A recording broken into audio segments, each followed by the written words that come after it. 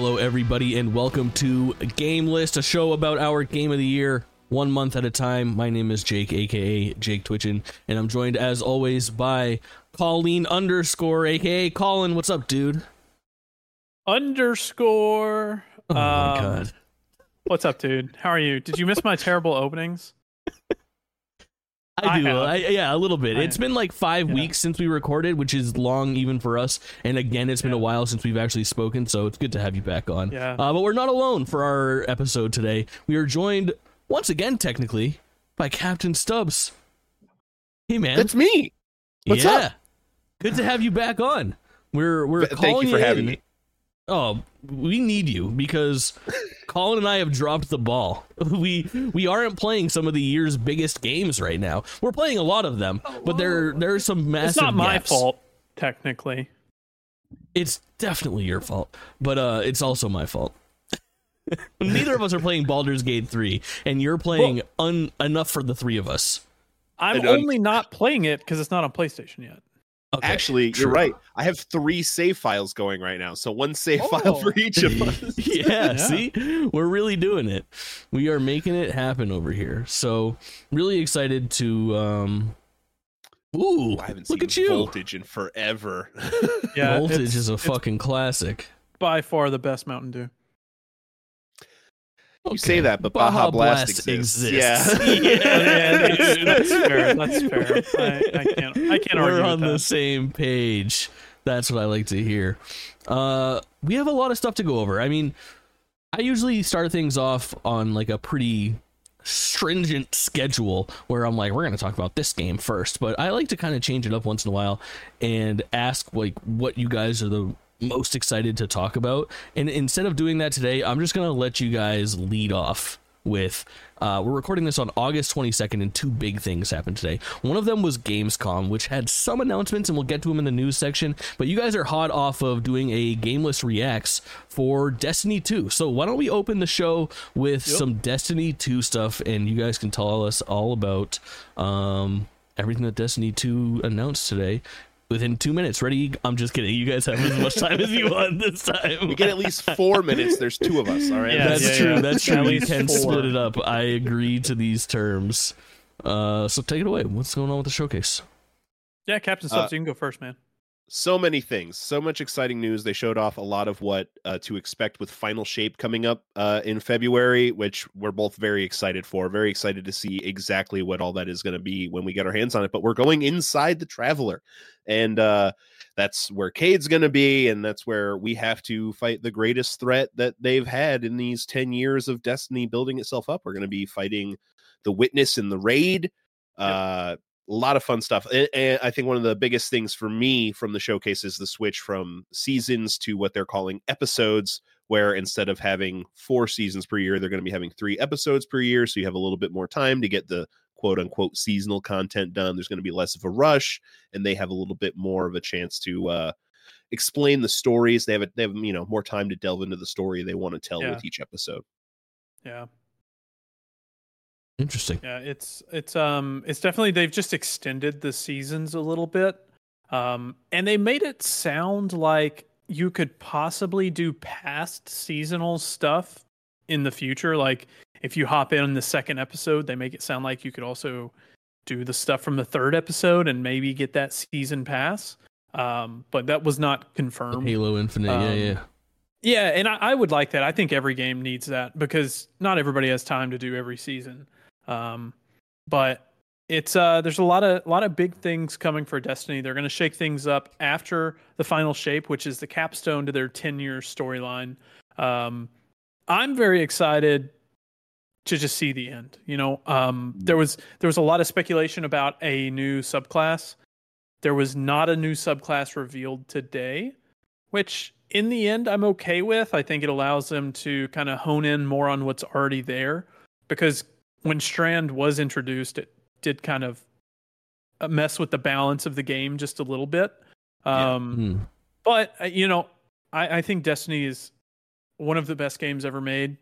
And it's a testament to itself that it's lasted this long. And I'm just excited to see where it goes. I want that collector's edition, even though I didn't play Destiny 1. God, I need to tell myself I don't want it because I don't need to spend the money. What on is it. what is So the collector's good. edition? Why Destiny It's 1?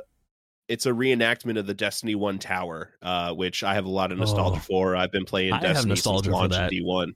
Yeah, and it's coming with these 3 minifigures, and they talked about magnetic locks, and the tower lights up, and it seems to be a very interactive thing, not just a display piece, even though it is also a very nice display piece. Yeah. That's pretty cool. Yeah. Let me ask you guys a couple questions then. First off, this one's a little bit off topic, but do you think that the Halo idea of being able to complete a battle pass at any point that Infinite adopted and that Destiny might adopt here, it sounds like they're insinuating, takes away from the like urgency to play their game as a service? Do you think that it's going to end up being like a thing that's popularly adopted, or does it take something away? Like, I think about it, and I think about some of like the early like Apex skins that I have from like Battle Pass 2 that are kind of like a flex now, because like you can't get these kind of things, and I think that's kind of some of the appeal of like, get in there now or you're never going to be able to play a SpongeBob and Fall Guys, you know?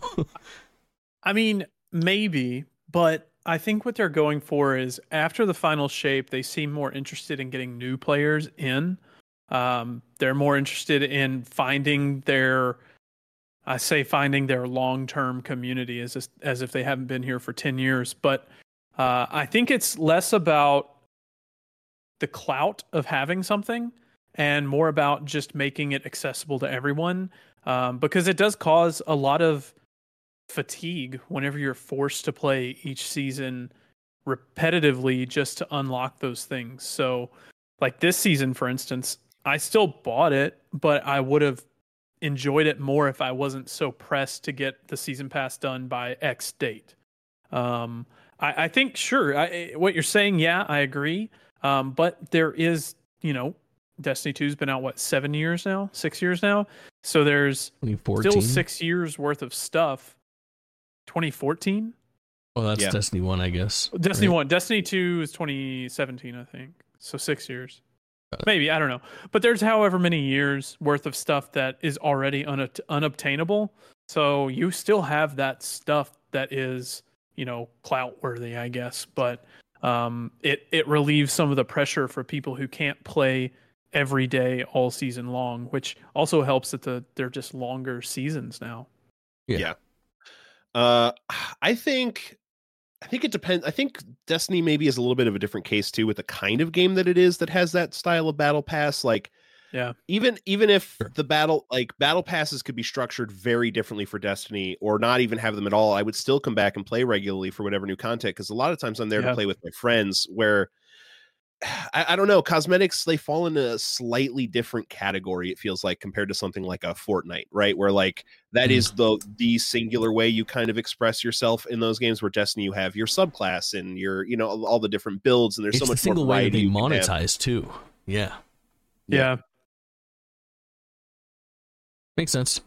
The other question that I have is, and I'm not trying to poop on Destiny's big day over here, even though you guys know that I love doing that, but the last 2 expansions ago was one of the best received Destiny expansions ever, correct? Yeah. Witch Queen was adored. And then Lightfall came out late last year, and not so much. So here's my question, is like, if you look at like development cycle for games, the likelihood of this being the final Destiny 2 thing is high, right? With this new... No, not high. It's not high. The ending of an era. The verbiage that we've heard is that the final shape will be the last battle between light and dark. Yeah, it is the conclusion of the light and dark saga, but they've already confirmed Destiny 2 will live for years to come. Oh, okay. Because I was thinking like, okay, well, if this one's crap, and well, if this last one was crap, crap is... I'm being harsh. Yeah, watch if your last mouth. one was subpar, and if this next one is subpar, is it because that they have sort of adopted a skeleton crew and people are dividing their time between this and whatever is next? If it's a big overhaul, if it's a big step, or if it's a Destiny 3 or a Destiny reboot or a standalone free-to-play conversion or something like that? You can already kind of say that because they have Marathon that they're working on, and they have another game that they're working on, rumored to be working on. So you can already say that those games are taking away from what Destiny could be. And the But, Sony acquisition. I know Sony pulled some of their staff in to help look at Sony's live service, live service options, and they nixed something, their teams right? all over the place. Yeah, they were involved with like the feedback that led to layoffs and delay faction. of Last of Us. Yeah, yeah. Wild times over at Bungie. Yeah, it's Bungie's become bigger than I think they ever expected to be. So they have a lot of different things going on, and the fact that they have been putting out 4 seasons a year of still quality content. Destiny is not as bad as people make it out to be. It's just you get that community, and that community complains about everything. It happens in every echo game. Chamber for sure. Exactly. It happens in every game. You just have to learn to filter out the bad apples of the community and then appreciate the game how it is. And I love the game. Nobody hates Destiny like Destiny fans. Exactly. Exactly. But don't let a non-Destiny fan hate Destiny, because we will end you. Yeah. We all black all the fucking time. Yeah. Nice. Yeah. Cool. So exciting stuff, and I'm sure we will have some lengthier Destiny conversations in the near future when you guys get like your new season when's the new season? Today. It launched today at 1 p.m. Eastern. So I have to give more than 2 minutes next episode too? Absolutely. Yeah.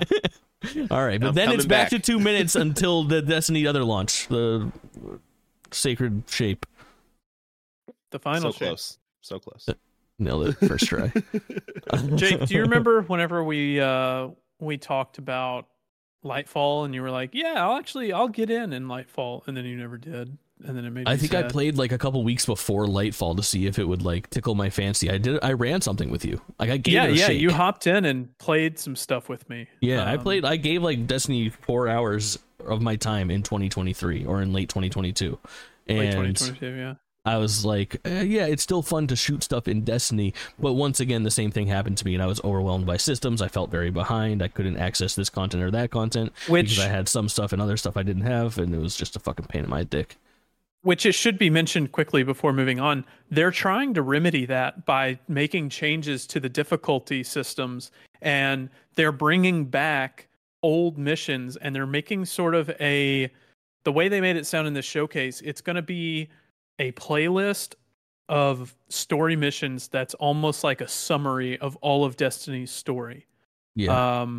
So you'll be able to play through all that and kind of get caught up on the story, but also you don't have to worry about your light level being too low for things anymore, because they are making changes to where you can just hop in and do almost anything in the game, which I really like. I'm going to present to you a coupon, a virtual coupon, okay? Think of this as like a pass, and it's 2 hours of Jake's time to play Destiny with you with a $0 investment on either of our parts. And when you think the time is the best for Destiny to sell itself to me as it is worth not worth my time again, but worth my potential investment, or at least worth giving it another shot. I'm the guy. Like, I should be like, Destiny is trying to get me. You know what I mean? Like, I play Fortnite, play Apex. I've got I have thousands of hours of Destiny in there, and even still, I feel so behind and so overwhelmed by its current state that it's not getting me. And if they make changes that change that, and you feel passionate about it, redeem that coupon when you see fit. I'll give it another shake, because they should be able to get me if they do it right, and they haven't done it right yet, and they've tried. So that's the terrible note that I'll leave you guys on for Destiny. On Destiny's big day. But on a high note, Colin, you played something that you're super passionate about this month that is hopping onto your titular game list, and I need you to tell me a decent amount about Oxenfree 2. Yeah, Oxenfree 2. Well, let's start with Oxenfree 1. How about that? Well, I have just the slide for you if you're watching the video. So, Oxenfree 1 is Oxenfree 1 and 2. They're both games made by Night School Studio.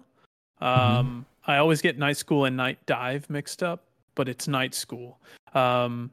They are narrative games. They're straight up narratives, very similar vein to a Life is Strange almost, where you control your central character and you have dialogue with the people around you. And it's really just bespoke dialogue. It is something that you can see happening in real life, but it hits you in the feels almost every time. You're on an island in Oxenfree 1 and 2, and you have a radio, and the radio tunes into weird frequencies, and you open up a portal to another dimension. Slight spoilers here. No big spoilers for Oxenfree 2, but Oxenfree 1 maybe. You've been warned. It's been out for like 7 years. But anyways, Oxenfree 1, you're on an island you're a high schooler, your name's Alex, you're on an island with your friends. You're there for a bender. You're gonna have a nice night, drink, party. And then on the island, there's this, if you go to a certain area and you tune into a certain frequency, it has a weird light show. So on and so forth. You open up a portal to some very nefarious, sinister beings are on the other side, and they want to take over the world, pretty much. So Oxenfree 1 ends... Do what? As one does. As one does, yes. Oxenfree 1 ends in a time loop. You are stuck in a time loop that same night over and over again. You can play the game as many times as you want, make different choices in dialogue, which there's always 3 choices in dialogue. Not always, maybe there's less, but it's your like square, triangle, circle button, and you just choose the dialogue based on that. And the cool thing about the dialogue system in this game is you can interrupt other people, and it feels very organic. It feels like a real conversation, because in conversation, just like here when we're talking, we interrupt each other a lot. It's not something that we do purposefully every time, but it just happens in conversation. Conversation isn't a linear path. Normally things happen and break off and things go weird. So this game does a good job of allowing that in the game. You can interrupt other people. You can choose to not say anything for the entire game. So the dialogue systems are very deep, and it makes you feel like a real person with some real motivation in the world. So Oxenfree 1, the story is wonderful. The characters are all very fleshed out. And then you move on to... Played it, right? And it holds up? Yes, I replayed Oxenfree 1 directly before playing Oxenfree 2. I recorded both of them for a playthrough on my YouTube channel, and they're coming out soon after our Resident Evil 5 playthrough comes out. YouTube.com/@ Colleen_KAULINE. Yes, yeah, go check it out. Our RE5 playthrough is really fun. But yeah, so I played through Oxenfree 1, and then I proceeded to Oxenfree 2, which is a continuation of Oxenfree 1. It's set a little while after on another island, a little bit of ways from the island in the first game. And your job is to go put radio transmitters and observe what's going on in that other island. You can actually see on the cover art, you're looking out at an island and you can see something funky going on. Well, that other island that you're looking at is the island from the first game. So you know something went wrong in the island from the first game, and since your main protagonist from the first game is stuck in a time loop, you are kind of coming at from an outside point of view with your other main character, Jake. They call him Jake for short. Yeah. Wrong name. Yeah, so you're chatting with him, exploring this island, trying to place the transceivers to solve whatever problem you may create. And it's just the thing that wins me over in these games. One, I like horror games. They're a little spooky sometimes. This game can be a little weird. It does amazing things with audio design and just cutting between different areas with, I guess, like a glitchy... I don't know how to call it, but you can see it on the screen if you're watching the video version right now, is the transitions that they're making between scenes in this trailer. They also do that in gameplay. And it really it just has a mood that is untouchable by other games. Like, I've not played a horror game with this direction before. Interesting. Yeah. So, like I said, the thing that really wins me over is just the dialogue in these games. The characters, they have real struggles in real life. They talk about their feelings. If you want them to, you can choose to ignore them, and you can block them out. You can be a dick to everyone, and they won't talk about anything. Yeah, but I'm always the one that does like the emotional option to try to like dig deeper and see like what is this person's deepest fear, you know? I'm such a good boy in video games. I mean, Stubbs, we'll Absolutely. get to how you align yourself in video games soon, I'm sure, as we approach Baldur's Gate. But do you go Paragon or Vanguard, bro? Are you a good boy or a bad boy? Paragon or Renegade? Paragon. Yeah. Paragon is always my, like, it's the first playthrough I want to play. It's the canon playthrough I want to cement in my mind. Yep. Of course you want to be the hero. Yeah, we might have talked about this on the last episode of GameList, or it came up recently, but there was I forget which developer was talking about, like, how the industry has swerved away a little bit. Like, mainstream games don't often have really clear-cut good or bad guy options anymore, because when they looked at statistics of like gamers, it was like 80% of people were going good guy and only 20% were going bad guy, yet they were putting 50% of the writing team on the bad side of things, and it just didn't make sense to them anymore, so they try to go gray.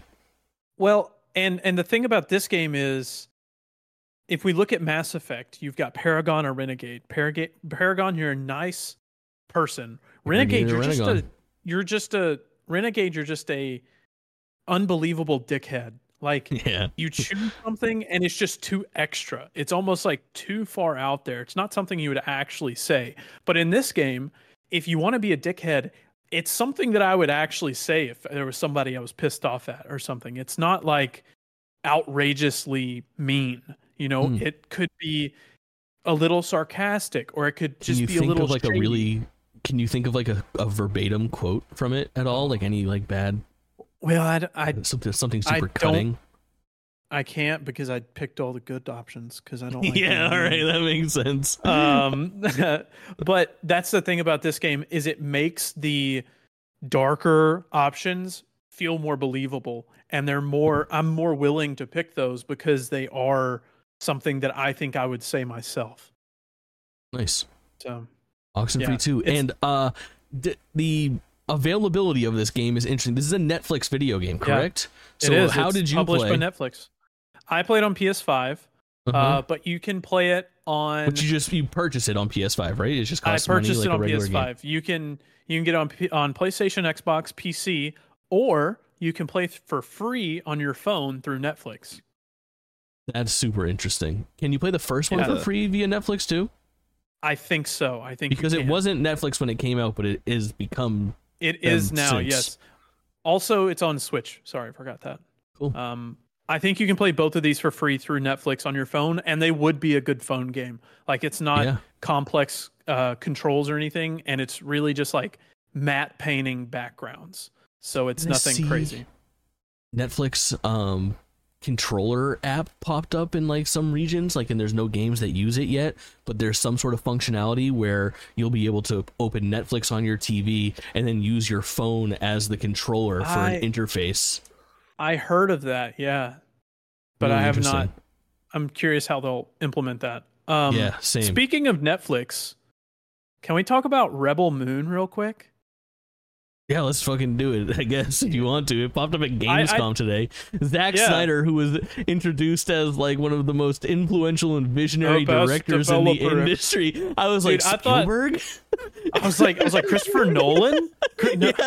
What is Nolan doing here? Please welcome the director of Man of Steel. I was like, bro, I don't know. So I actually like the trailer of this movie. I do have a couple notes written down about it. I think this movie was originally supposed to be a Star Wars movie, and then it got scrapped as Star Wars, so Zack Snyder adapted it into his own thing. But the first thing that I have written down is they've already announced 2 parts to this movie. Part 1 coming out in December, and part 2 coming out in like next May. I think it was like a Mission Impossible style where they already shot they shot them as one movie at the same time, or Lord of the Rings style, I guess. So it's already done 2 parts, one production cycle, just a little longer than normal, and then one of them is complete and one of them still in post, and it'll be released like 5 months later. The other thing I have to say about this is when they showed this at Gamescom, the trailer plays and it cuts back to Jeff Keighley to talk. And Jeff Keighley said, and I quote, that looks insane. I cannot wait to play that game. He's too fucking game brained, bro. About the trailer of a movie. And I had to write that down. I was like, what? That was a movie trailer. That wasn't a game. Do you recall the name of the studio that's doing the game tie-in for this? There's a game tie-in? Yeah, they announced it at the same time. Rebel Moon has a game, and that's kind of how they wrapped it, like some sort of tie-in game. Yeah. Wait, hold on. Was that what Jeff Keighley was talking about then? I don't think so, because it was just the movie trailer. It was a misspeak because he was definitely okay. Yeah.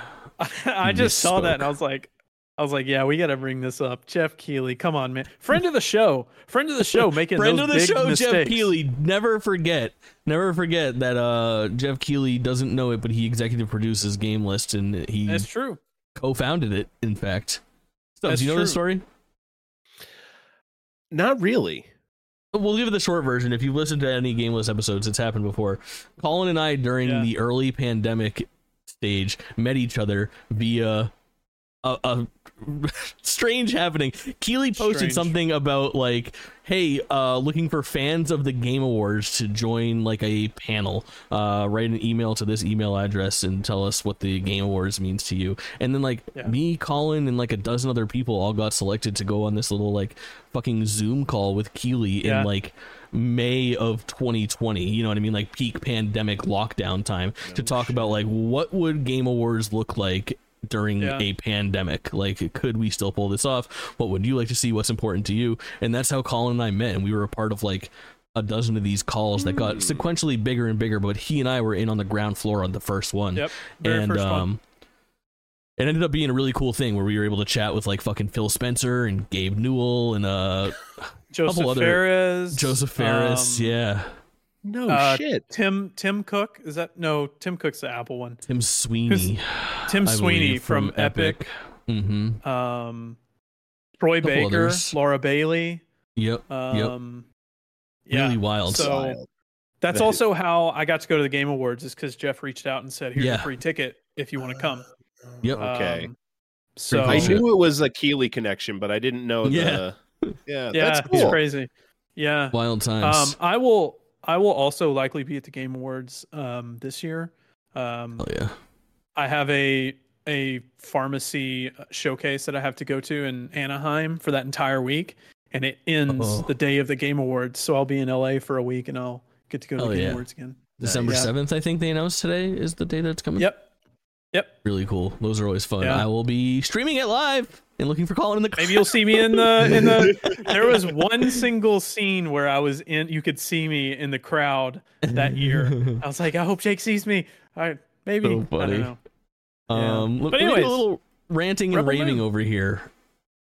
I played the Crew Motorfest, and I'm red fucking hot on it. I am obsessed with the Crew Motorfest, and I didn't expect to be. They had a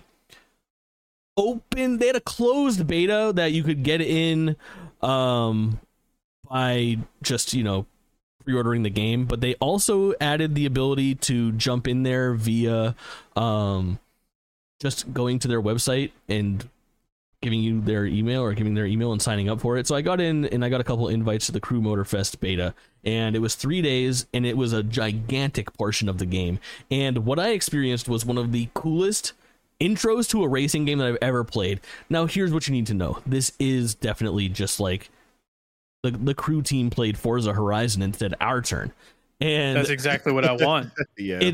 It works. So the first thing to know about that is that that's cool for multiple reasons. Number one, that's just a good format. Number two, it's multi-platform. So PlayStation 4 owners, PC players, I mean, you can get Forza on PC as well, but have the opportunity to hop in here with crossplay and everything. What's cool about the Crew Motorfest, though, is that I feel like it kind of takes things even further than Forza is willing to, because it pulls you off of their secluded island to do some like street races and enjoy some like different styles of racing and gameplay. There are ATVs, off-road things. There are motorcycles.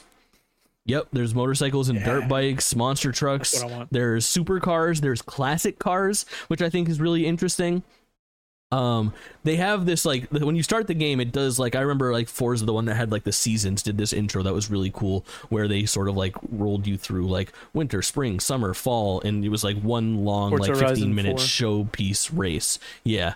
And this one does that, but it does it with, like, the different themes of racing and the different cups. So as you progress through the story, you start off doing, like, underground tuning stuff, and it looks like a scene straight out of, like, Need for Speed Underground, and you're doing, like, track-based racing, drifting around fucking corners, and it, you know, controls Forza Horizon-ish, somewhere between arcade and sim. Not extremely realistic, but also you're not just like whipping around turns. There's a driving line in the whole 9 yards there. You know, slow in, fast out, that type of thing. It then transitions you to like straight up off-roading. You're in like a 4x4 fucking mud and whatnot. Then it transitions you to like, there's almost like a sepia tone filter to the classic car mode. You're playing in like a 1960s like convertible, and it's kind of like slower, easier racing around turns. It, you know, controls like a fucking boat, and it just brings you through all these different experiences that the crew offers you, and it's such a stunning showpiece of like, here's the different kind of racing you're gonna be doing in this game, and each one feels so varied. I was just like really blown away with the production value and how different everything felt. There was one race that I did later on in the beta where I was in like a super unique looking VW van going around the perimeter of like, I think it's Oahu, or it's some Hawaiian island, and they kind of bring you on like a 15-minute race around the perimeter of the whole thing while a guy narrates and tells you about all the different locations and some of the importance of like the, you know, land masses in this area, and this building was created here and there, and just a really good time. The game is doing something extremely interesting. Do you guys have history with the crew at all? Have you, either of you played either of them? Yeah, I've not. Yeah, I played a lot of the Crew 1. In fact, if you hunt down and find my personal YouTube channel, some of my earliest videos will be of the Crew 1. And yeah, plug it if you're willing. And then the Captain Stubbs 1. Okay. And the Crew 2 let me down because vehicle customization, which is the question I have for you, was really tied to random number generators and loot boxes, and it really turned me off. Like, one of the reasons I come to vehicle games is I love tweaking the car and setting it to my specific things. I like racing to earn money and then buying the parts I want, not having to race over and over to maybe get the roll on this exhaust pipe that I want. So how does customization work in Motorfest? I'm going to let you down here because I did not dig into that at all. That is the part of racing games that I don't really care. I just like to hit the right trigger and go fast and go around the turn and not mess up. So I didn't dig into that. I'm more into buying a new car than I am tuning my existing car. And that's one of the things that scares me from sim racers like Forza and Gran Turismo, of like, you need to get this car from an A class to like an SS class so that it can perform in this race. How do you want to do it? And I'm like, I don't know, better brakes. Like it really like fucks with me. Like I don't know what I'm doing in that capacity. But what I will say is that if you've played the Crew 2, you know about the way that they use the map, right? Like the way that it kind of like zooms out. This was a mind fuck to me. Like, it was the coolest thing that I've ever seen. At any point during the Crew Motorfest, you can just hit the back button like you would normally do to open a map. But instead of opening like a visual map and giving you an overlay, it just takes your camera and just starts to zoom it out. And it zooms out and gives you the entire island and shows you people racing in real time on that map. So you could go all the way out, search miles down the road, and then zoom in on that road and fast travel to that location. It was incredible. That's tech. like oh God, what was it called? The motorcycle one recently. No, the other it's like Steep. It was the other Ubisoft Riders one. Republic. You're talking about Riders nice. Republic. Good pull. Yeah, I think you're right. Yeah. Really cool shit. I love that map. I thought it was a really nice touch. But again, the variety was good. But here's what I have to say to you if you're worried about this. They are doing something that I think is fucking genius for their launch. The Crew Motorfest is launching on September 14th. 9/14 it comes out, and on that very day, for 3 days, they are offering a free fucking trial for every system. So on launch day, along with the hype, the game is basically free to play, which I think is so cool. It's a $70 game at retail, but you can hop in, and for up to 5 hours on a platform of your choice, you can hop in day and date with everybody and do some races. So you can decide for yourself if the crew is for you or not, which I think is just like, learn from this. This is such a cool touch of like, it's not exactly, you're not just making your game free to play off the rip, but you're giving everybody a chance, especially with that new game hype on that day. It'd be one thing to do it 2 weeks into the future or have that open beta, which they already did, but to do it day and date and to be able to get that little fix and be like, shit, I liked this and I'm at 4.5 hours. I'm just going to hit buy and keep playing. I think is super smart, especially with what I played and the experience that I had. I was already ready to talk about this and tell you guys how much fun I had playing it via the beta, and that it was not really on my radar. It was something that I was interested in, but playing it for free is why I'm now sold on it. The fact that they're going to give everybody that opportunity once again, they announced this today at Gamescom, to play it for free on launch day, I think is really good for them, and this game is going to be a lot more successful than it initially would have been without this marketing plan.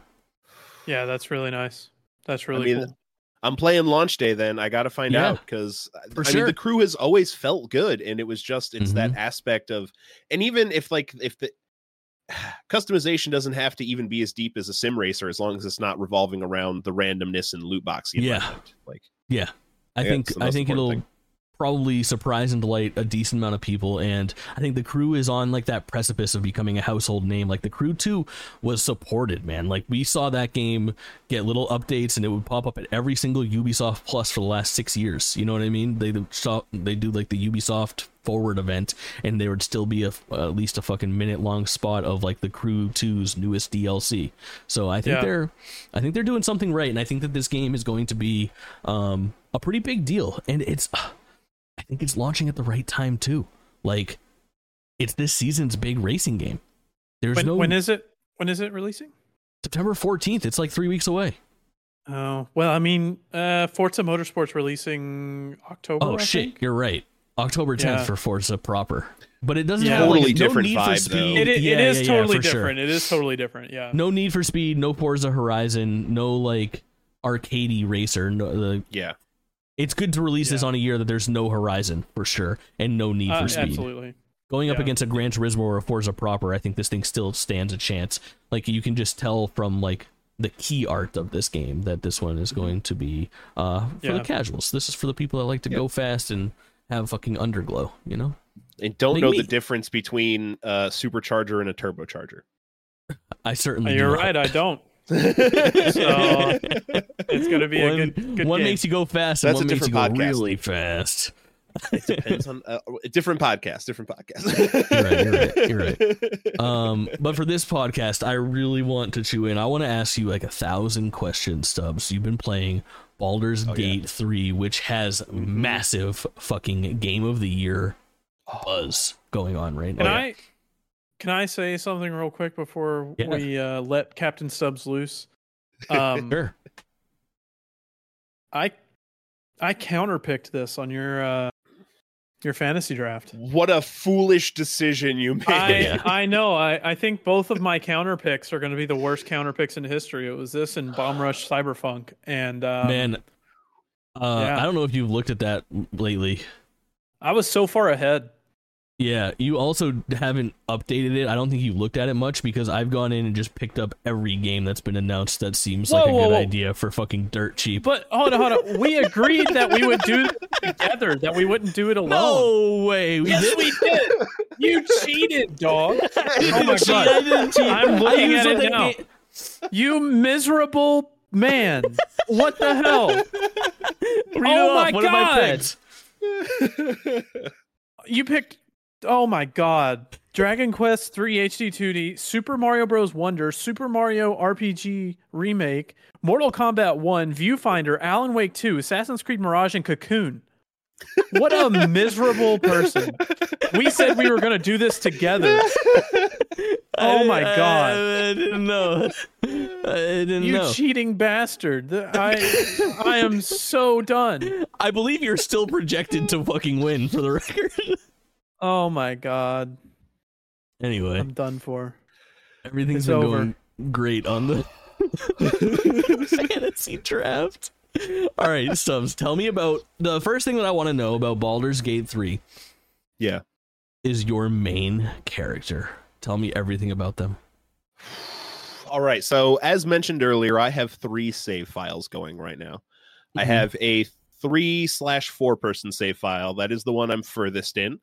We just hit level 9 last night. The level cap is 12, so we're a good chunk of the way through the levels of the game, at least. Although I know for a fact there's a lot more than is necessary you could hit level 12 well before the end of the game. I know that for a fact.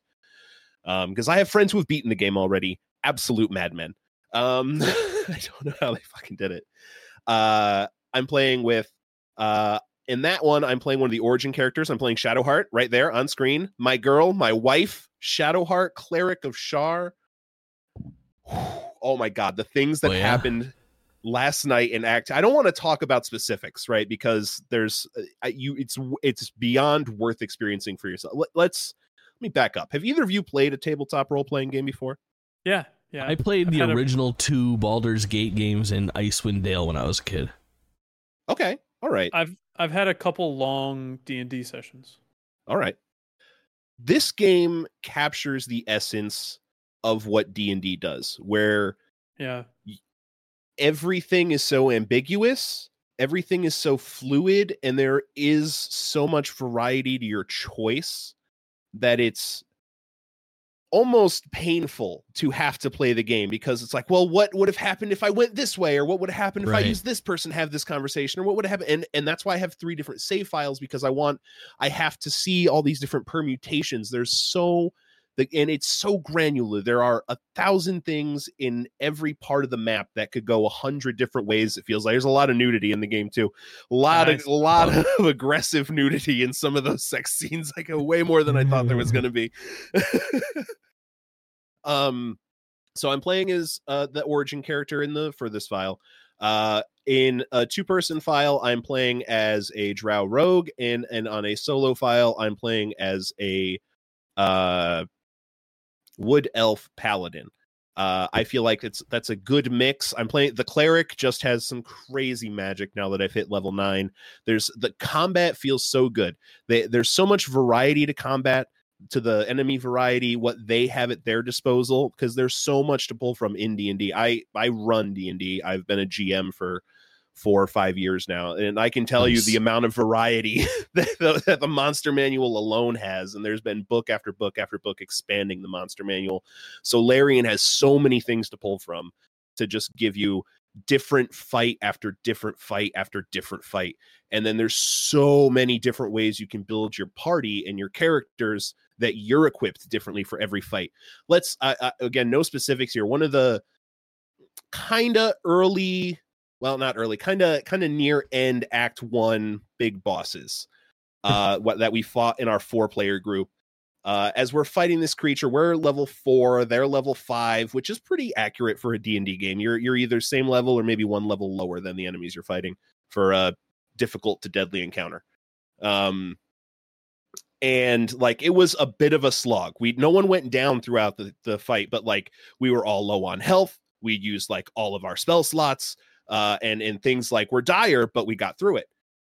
Right. And then I went and did that fight on my solo file the other night, and the boss literally didn't move before he died. Wow.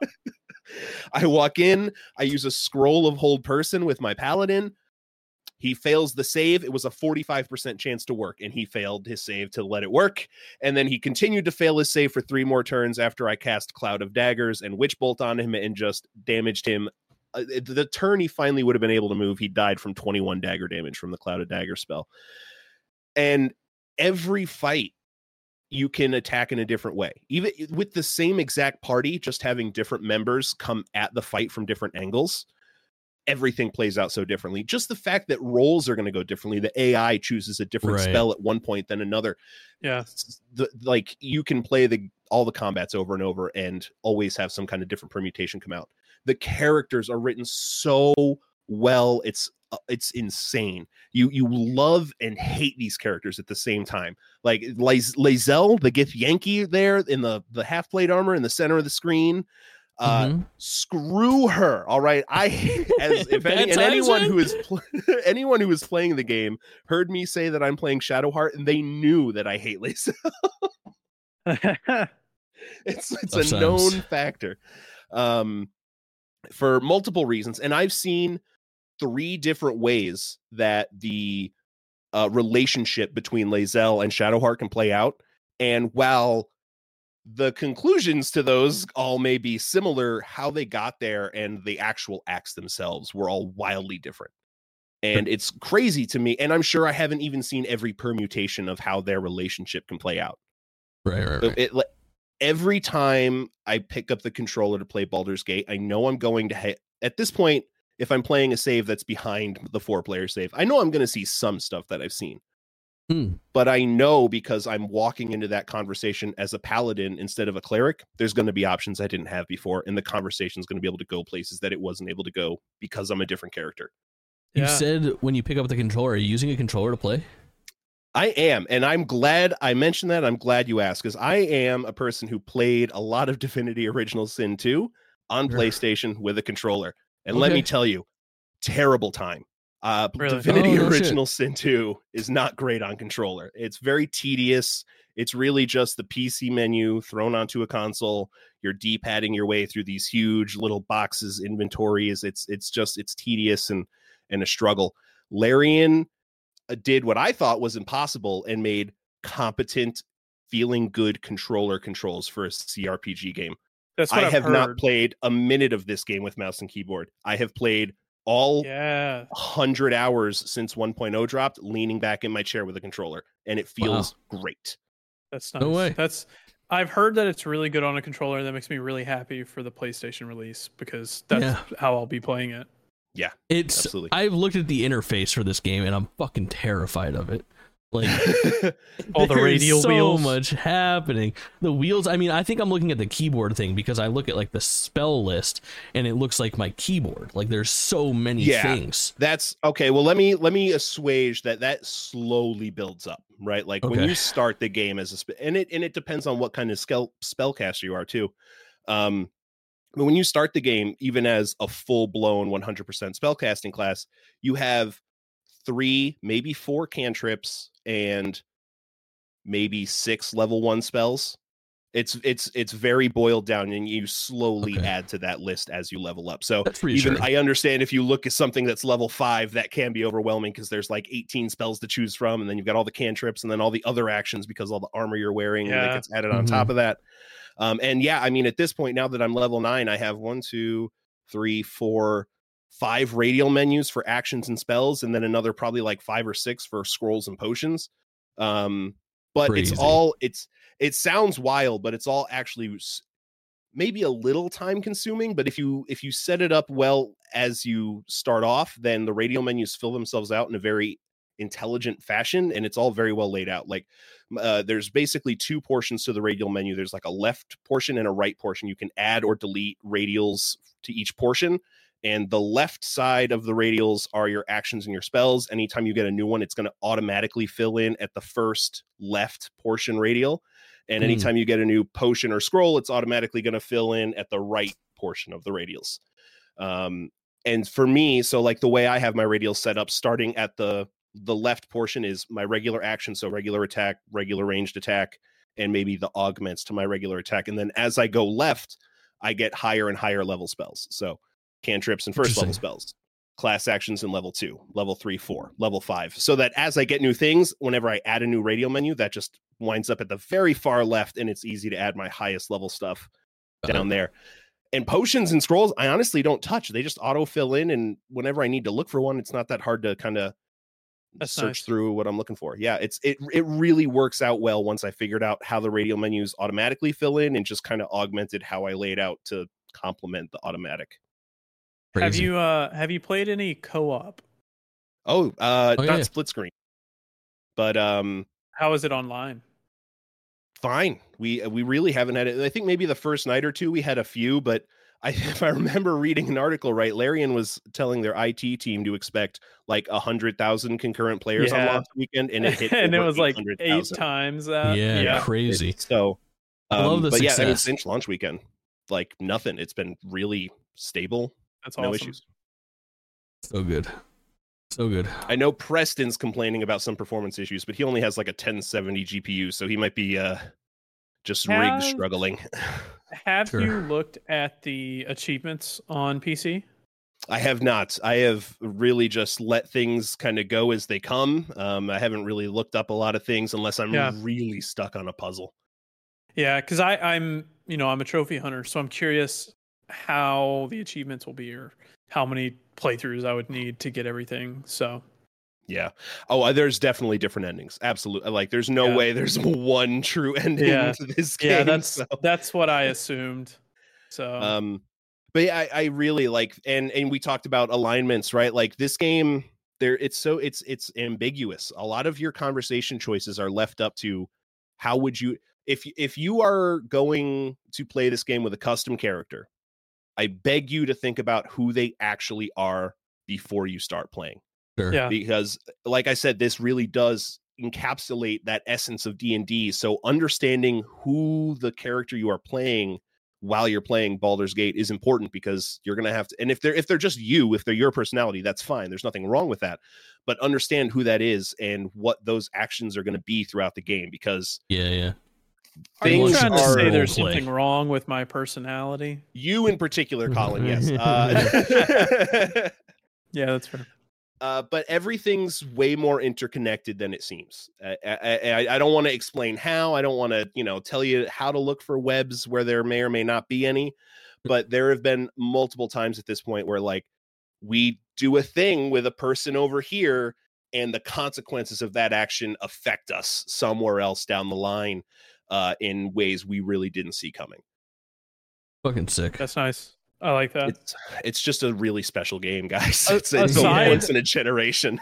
Aside from like dialogue writing, how's the actual story? So far,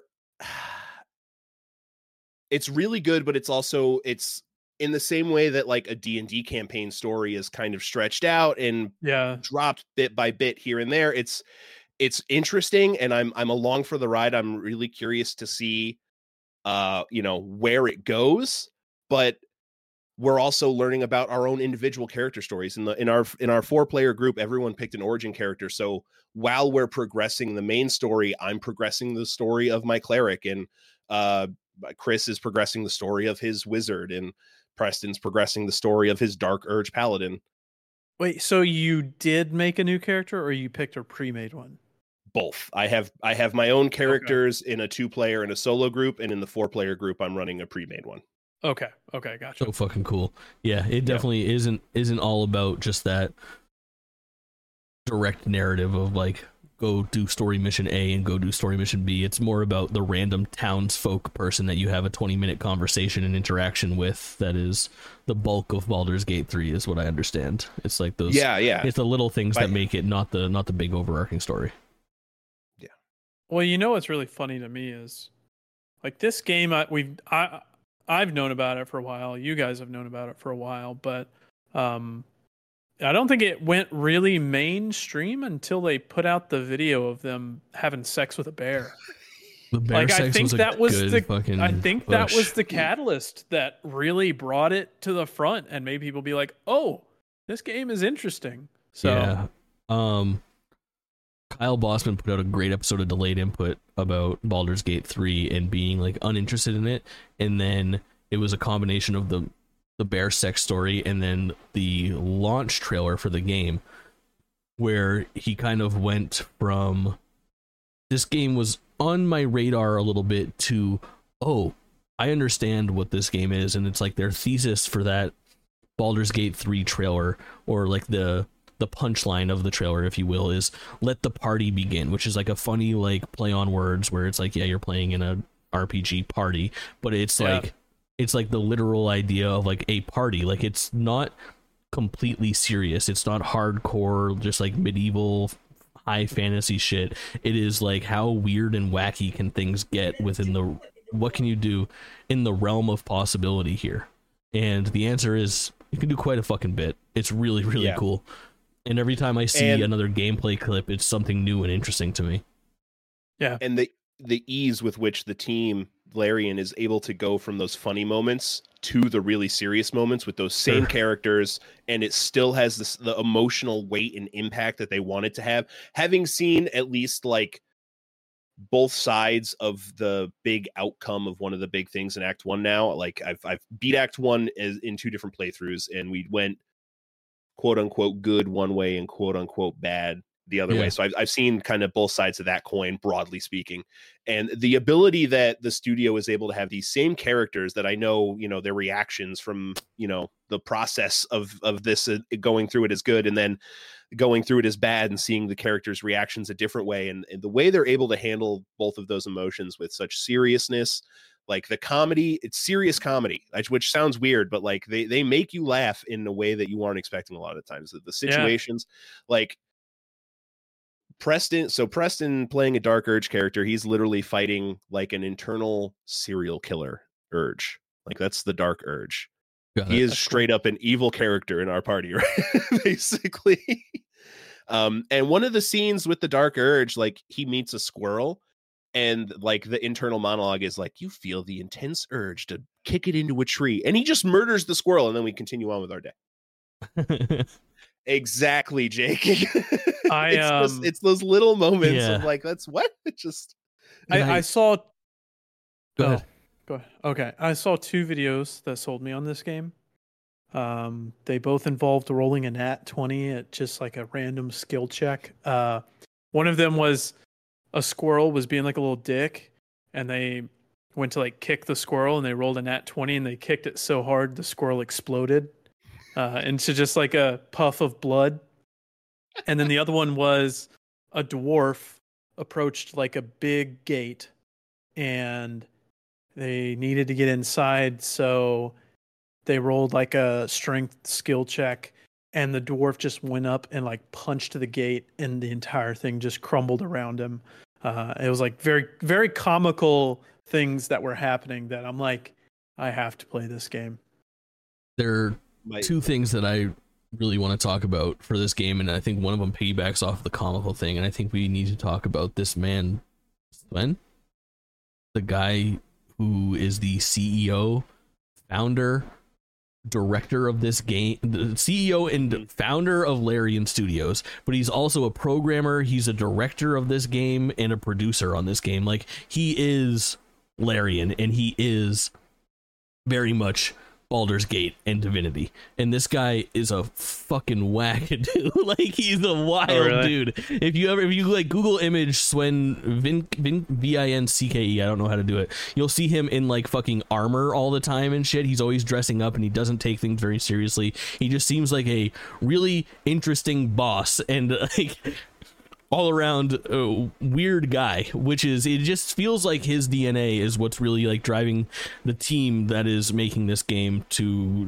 do things the way that he is like telling them to do things. It seems really interesting. If you watch any of like the like roundtable discussions or panels where he's on them, he is fostering a really interesting work environment where it's like the least worried I've ever been about a video game company's like goings on behind closed doors. He seems like a wholesome dude, weirdo, but like, I don't know, it's no fucking Ubisoft, Yeah, I mean, I'd rather have a weirdo than a offender, Agree. The other thing that I want to talk about is, have you guys seen the sex speedruns? Yes. I haven't watched them, but I've seen the fucking progression of like the 15-20 minute speed runs to like, for a couple days it was like a 4-minute speed run, to I think yesterday it got updated to like a 2-minute and 16-second speed run of how fast can you get laid in Baldur's Gate. Has been wild to watch progress. I can't wait to see what other funny things happen in that. It was like, what other like things will they speed run towards objective wise? Yeah, I think they kind of maxed I've been out avoiding on sex, almost everything to do with that game just for spoiler reasons. I want to enjoy it when it comes out on PlayStation. Yeah. Makes sense. Totally fair. One last thing. Let me share my favorite nat 20 of any of my campaigns so far. Preston is trying to get us into a camp, and they're not like wanting to let us in. So the guard at the gate for the camp says, "You want me to let you in? Why don't you pick up this shit?" And it points to a literal pile of shit from one of the beasts at the feet of the guard and smear it across your face. And one of the options was an athletics check to throw the poop in the guard's face. And I rolled a nat 20. I've never been happier at a nat 20 before in my life. That's pretty funny. good. I love that kind of stuff. Baldur's Gate 3 conversation will continue next month with some of Colin's escapades. We'll see how they stack up. Should be pretty interesting. Hopefully. Love it. It's going to be a busy month for games, so we'll see how many escapades I get up to, but yeah. Well, hey, we're about an hour into this podcast already. I think now is the time that we should talk about our sponsor. I'm just kidding. We don't have a sponsor, but I do have to disclose that I didn't exactly pay money for this next game. So I think it's proper for me to disclose that the code was supplied by the developer for Marble It Up Ultra, and I'm fucking red hot on this video game still. We talked about it last time, and I just want to tell a little bit of a story. My opinions on Marble It Up Ultra remain the same. I think it is just a very fun video game that is somewhere between Marble Madness and Super Monkey Ball. It is very much like a, hey, roll this ball to the objective, solve the puzzle, do the platforming that you need to do in order to get there, do whatever it takes. And it is just so fucking pure fun. The game is, I think, $25 or $30. It is very simple. When you look at it, you get the idea immediately, but in execution, it's fucking flawless. There's online multiplayer. There's games that are more puzzle based. There's some that are kind of speed or racing based. There's just a lot going on in this game. It's developed by, I believe it's the Marble Collective is the group of people that work on this game. They worked together on the Marble Blast series back in the day, and I played Marble Blast Ultra when I was younger on the Xbox 360. It was one of the first big Xbox Live arcade games. So when I saw that this game was available, I checked it out. During last month's segment, we talked about the ID at Xbox Fest, where there was a bunch of playable demos, and I saw this Marble game, and I was like, oh, that reminds me of Marble Blast Ultra. I gotta fucking try this out. It's called Marble It Up Ultra. It's the spiritual successor made by a lot of the same team. So I post my YouTube video of me playing through this, and I get a fucking comment from a man. His name is Mark Fronmeyer, I believe is how you pronounce his name. I'm not positive on that. Please forgive me if he hears this, and anybody else that knows him hears this and I mispronounce it, or if I fuck up any of the history of the Marble It Up Ultra team. But essentially what you need to know is that this guy, independent video game developer, took the time to watch my Marble It Up Ultra VOD of my stream and commented and said, thanks for playing the game. The mode that you were talking about, Gem Hunt, is available in the demo in multiplayer. So not only did this guy take the time to watch it, but he actually paid attention to what I was talking about, clearly knew my story, and then obviously I nickel and dimed him for a code for his video game. No. But I reached out. I mean, here's the thing. For I think it's a go both ways type of thing. First off, this guy's a fucking legend. He developed do you guys know Tribes? The Tribes games from back in the day, Tribes Aerial Assault and all that. Old first person shooter jetpack combat games. He was a developer on those games and then went on to work on the Marble games and eventually Marble It Up Ultra.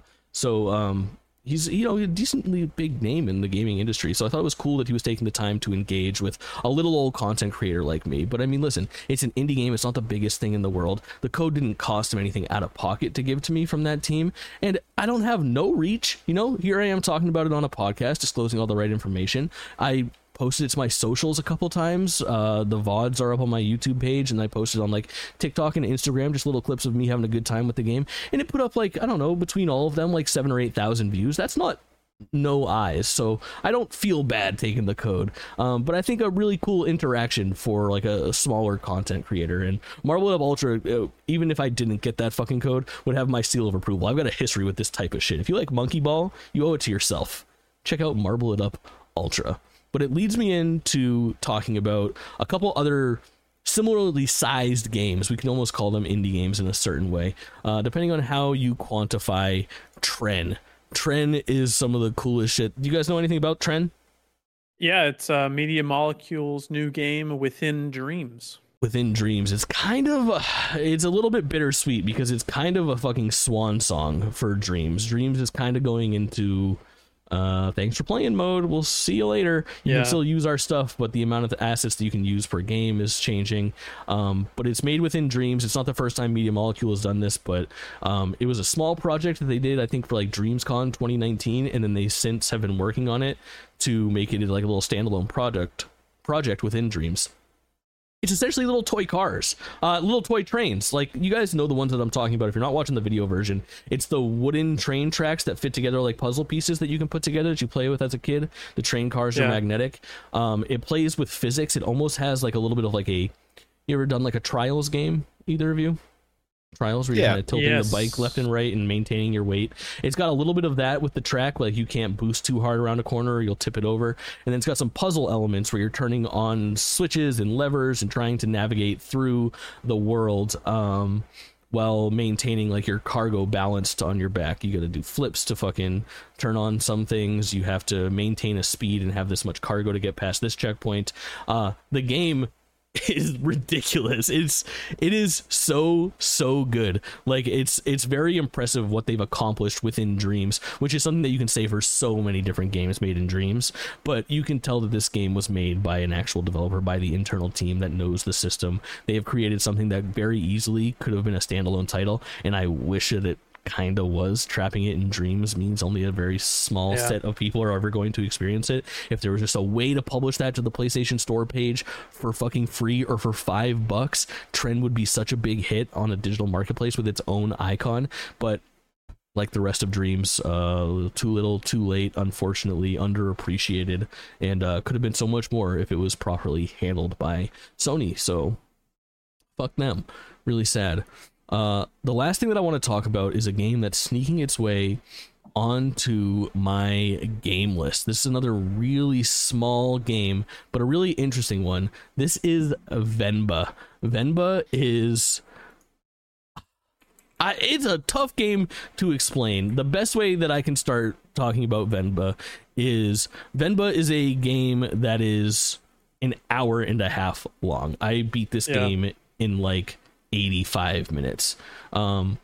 It is a narrative game first, almost just like a, what do you call that? Like you're not even really making decisions, just like a walking simulator, I guess. You're not even walking. It's just like a point and click visual novel, I guess. Visual novel. Yeah. But with some light puzzle elements. There's basically like 15 minutes of story, and then you cook something, and you cook something in a small like puzzle environment where you're kind of trial and erroring. You're not going to die in this game. You're not going to fail in this game. You're just going to take some time to figure things out.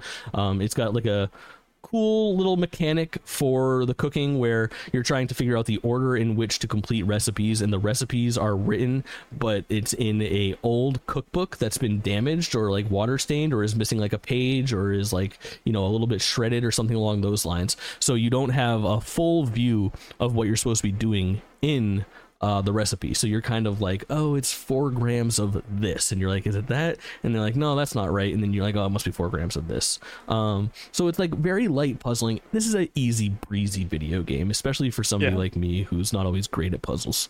But where Venba really shines is in its heart, similar to like the way that I enjoyed Chia this year, which is still holding down the number 2 spot on my game list for the reason of it being such a fucking pleasure to play and being such a unique and wholesome experience. Venba is very much the same. You can tell that this was directed by somebody who is likely the kid in this story, and Venba is the name of the mother in the story, and it's a story of a immigrant Indian family who moves to Canada. The mother and father start off... Go ahead. Have you listened to the Kind of Funny episode with the director of this game? Yeah, I did. Yeah. So it is pretty much his story. Yeah. Like semi autobiographical, like a very similar situation that he lived through, and it is a very heartfelt story with the way that things like play out, and it's not about food, if that makes sense. It's a story that is just wrapped around food. Food is the thing that binds this family together, and it's everything from starting of like, you know, the kids at school make fun of like the home cooked food that he brings to school from lunches, and he doesn't want to bring that food because the people at school make fun of him for it. And then even when he's at home, the cultural difference of him kind of being I guess Americanized. Canadians are still American, right? North American. Continentally, yeah. Yeah, for sure. Like he wants pizza for dinner for like his special night where he gets to choose, and they're like, fucking pizza, bro? Like, you always get pizza. Why don't we try to eat this? This is more of like a cultural tradition for us. This is why you should enjoy it. And it's about like a kid growing up, and it takes place over the course of time, and him coming to terms with you know, his family's traditions as much as his parents are coming to terms with you know, cultural changes that are occurring in their son. It's easier for him to exist as like a second generation immigrant than it is for them. Really fucking touching story. Made me cry on stream. I can't recommend this enough. It's on Game Pass. If you don't buy it on Game Pass, I think it's $20 on a bunch of other platforms, maybe even 15. It's cheap and it's fun and it's really cool. Like, it's the kind of game I recommend it the same way that I recommend Before Your Eyes or What Remains of Edith Finch. Yeah, you should just play this when you're trying to like watch like a movie, you know, like instead of watching a movie, play Venba. If you're looking to go play a gamer ass video game, maybe Venba's not for you. If you're looking to just chill out and relax for some night and kill a couple hours, grab Venba and play it start to finish in one sitting. It's awesome. It's gonna make my game of the year list for sure. So much fun. Adored Venba. And especially on Game Pass, baby. Let's go. Love to see that. Stubbs, I want to hand it back to you. You have to tell us about Remnant 2. Oh, yeah. You want to know what the most gamer-ass video game I've played this year is so far? Is that the answer? Remnant 2, baby. I can't think of a game this year that has had me thinking about build variety, wanting to get loot done, going back to play a world again to try and get a gun that I didn't get this one time, hunting for this piece of armor that's hidden out in the edges of the map where you vomit if you walk into the smoke. I like that. Is there story? Sure. Could I tell you? No. So we're not going to talk about the story because it's just as kind of convoluted as the first game, right? There's the root and it's infesting a lot of worlds throughout the multiverse, I guess, kind of, and you're just fighting the root in general. It's just an excuse to shoot some cool guns, get some fun loot, play with your buddies, theory craft around builds. There's so much build variety here, so much more than I thought there was going to be before launch. We knew about the 5 classes at launch. It was what? Challenger, Hunter, Medic, Gunslinger was an option if you pre-ordered, and there's one more that I can't think of right now that was a starting class, but I found like 6 more while playing the game. There's an Alchemist, and there's Summoner, and there's one called Archon that Gunfire Games came out and said, okay, so Archon was found by data miners. Yeah, that was really cool. I was going to bring that up. Yeah, and there was a whole swath of the community that was upset, like, oh, these data miners always finding something without letting the community have a chance to find it naturally, blah, blah, blah. And the dev came out and said, oh, no, that class was designed to be data mined to be found. There was no real other way to find it without data mining. Because in order to get the Archon class, you have to beat the game. You have to get, I'm not going to remember exactly the specifics, but you have to get 1 subclass to level 10, 1 subclass to level 5. You have to be wearing three or four sets of specific armor that aren't from the same set. You have to have a particular primary, secondary, and melee weapon equipped. And once you have all of that set up properly, your character is glitched, and literally you look like to everyone else you're playing with like you've got glitches going all across your body, these red cubes with really cool static on them that's just like going back and forth all over you. Then you go to this one particular area of the map, and they lead you through a secret door, and that looks just like the back hallways of an office, and it's called like the back offices, and it looks like the back, and it's got like this sepia tone where the entire camera is a little bit skewed, and you have a limited time while you're in there to get the Archon class. There was like no other way to naturally come across this class, honestly. Cool. Like, of course it had to be data mined. Yeah, it feels so good. If anyone has played Remnant 1 and they're like, yeah, this is a cool system, but it's a little too rough around the edges for me, they spent it feels like they spent all of the time between From the Ashes and Remnant 2 just taking the gameplay and polishing it with some of the finest sandpaper. It's not perfect by any means, but is the gameplay? I've been confused. It looks like it's a Souls-like, but it's a shooter. Like, what's happening? Yes and no. I if you really want to simplify it, Dark Souls with guns, but as a fan of these games, I think that is an extreme oversimplification, and it gives you a wrong idea of kind of what the moment. Well, maybe that gives you an idea of what the moment-to-moment gameplay kind of feels like, but that would give you some connotations about what the broader game is that it really isn't. It's not as punishing when you die as Dark Souls. When you die, you lose nothing. Okay. You don't drop any currency. You just respawn at a respawn point. It's way friendlier, I would say, because of that. There's difficulty levels. You're not stuck in one difficulty. And please, if you're hearing this and haven't started the game, look at those difficulty levels as world tiers. Don't be the brave person who starts on one difficulty up, because that's normal. That is not in this game. The first difficulty is normal for Remnant 2. It is normal, hard, veteran, apocalypse. You will fucking die in apocalypse, I swear to God. But I love the build variety. It's the thing I'm going to talk about the most. I started with the medic class. I got the medic class to 10. I picked up the handler as a subclass. You can switch out classes for free at any time. All you have to have the piece of thing that lets you have that subclass, but it's not like some cost you got to pay or you got to do it outside of combat. I think as long as you're not in the moment shooting somebody, you can swap classes. And there's so much variety to them, and they lean on each other in great ways. The summoner class automatically has this built-in health regeneration that procs a lot of the stuff for the medic. They're very synergistic. And then there's all the minor things, all the rings and the armor pieces that really round out your builds. And I know friends that have melee builds that could smash my damage output, but I could start a run as a medic and maybe never have to stop at a checkpoint or a bonfire to refill my relics, because as I keep healing people, I recharge my own relics as a medic. And there's something about the comfort of playing in that play style that's really alluring to me. Everyone I've played with has had their own unique mix and match of the classes to fit what felt right for them. Yeah. Is it party of 3? It's party of 3, but I know for a fact there's a mod on PC that lets it go to party of 16. So let's, what are we even talking about anymore? Oh, wow. Wild. Like I said, the story is still weird, broken apart, because it's these multiple planets that each kind of have their own story that's tied together more broadly by the root story. It's not bad, but I don't come to Remnant for the story, because the story is kind of broken and convoluted in that way. The gameplay is what I come to Remnant for. The loot is what I come to Remnant for. And that moment to moment gameplay is very satisfying. The loot is always very satisfying. And the things that I get to do within my build because of that loot is also very gratifying. It's like the perfect companion piece to Baldur's Gate, where Baldur's Gate is all about the dialogue and the story and everything that's happening in the game. And then you have all of your like so slow. Looting. Yeah, for sure. In Remnant, that's perfect. Sounds awesome. Yeah, so I don't know. I look at it and I go, that's probably not for me, but another part of me hears you talk about it and it seems really fucking fun, and that I would have a good time playing it, especially with friends.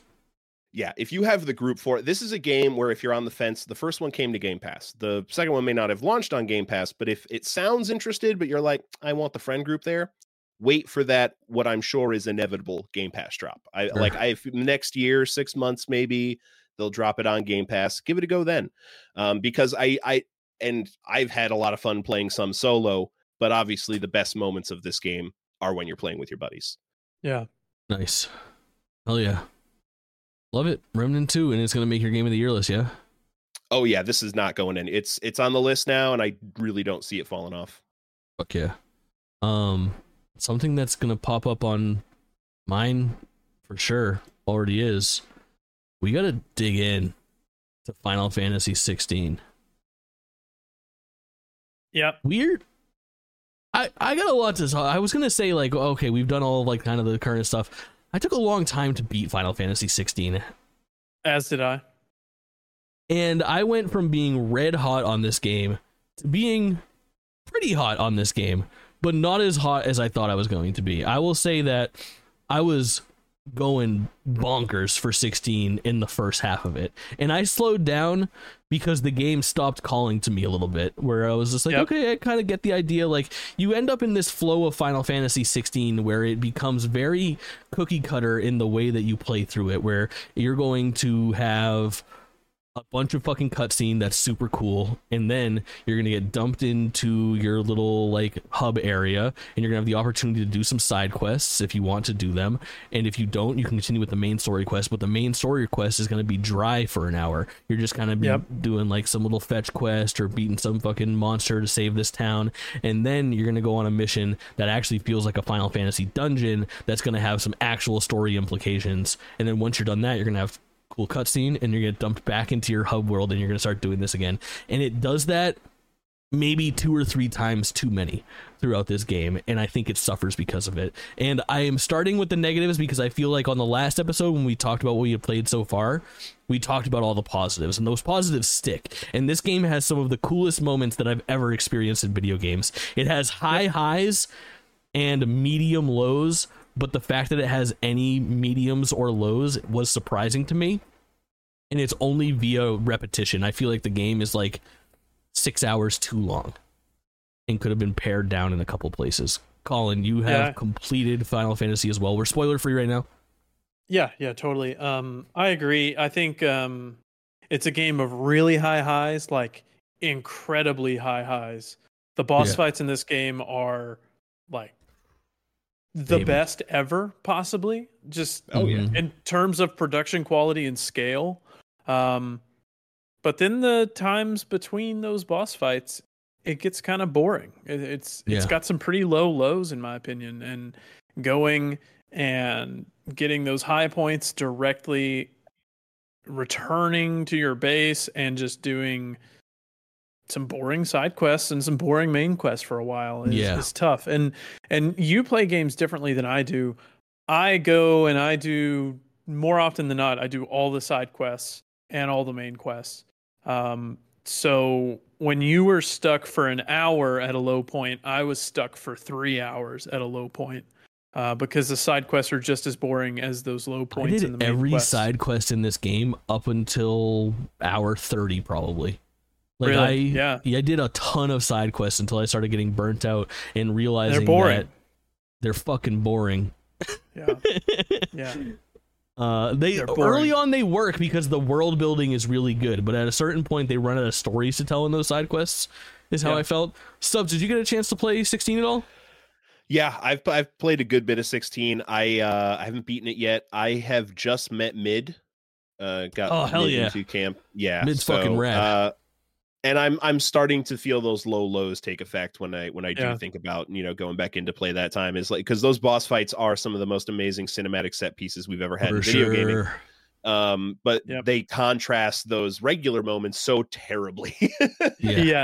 Yeah, absolutely. So I want to find time to beat it before the end of the year, and I hope I will. But I don't know even if I do that it makes the list. Honestly, like it's fair. Yeah, it's a divisive game. I think Final Fantasy wise, I think it's well received compared to 15. I think it's a step in the right direction, but it is another odd one. If we're being honest, we haven't had really a traditional Final Fantasy since 13. Well, and I like how it was odd. I liked it. I have better thoughts of this game now that I've finished it than I did when I was halfway through it.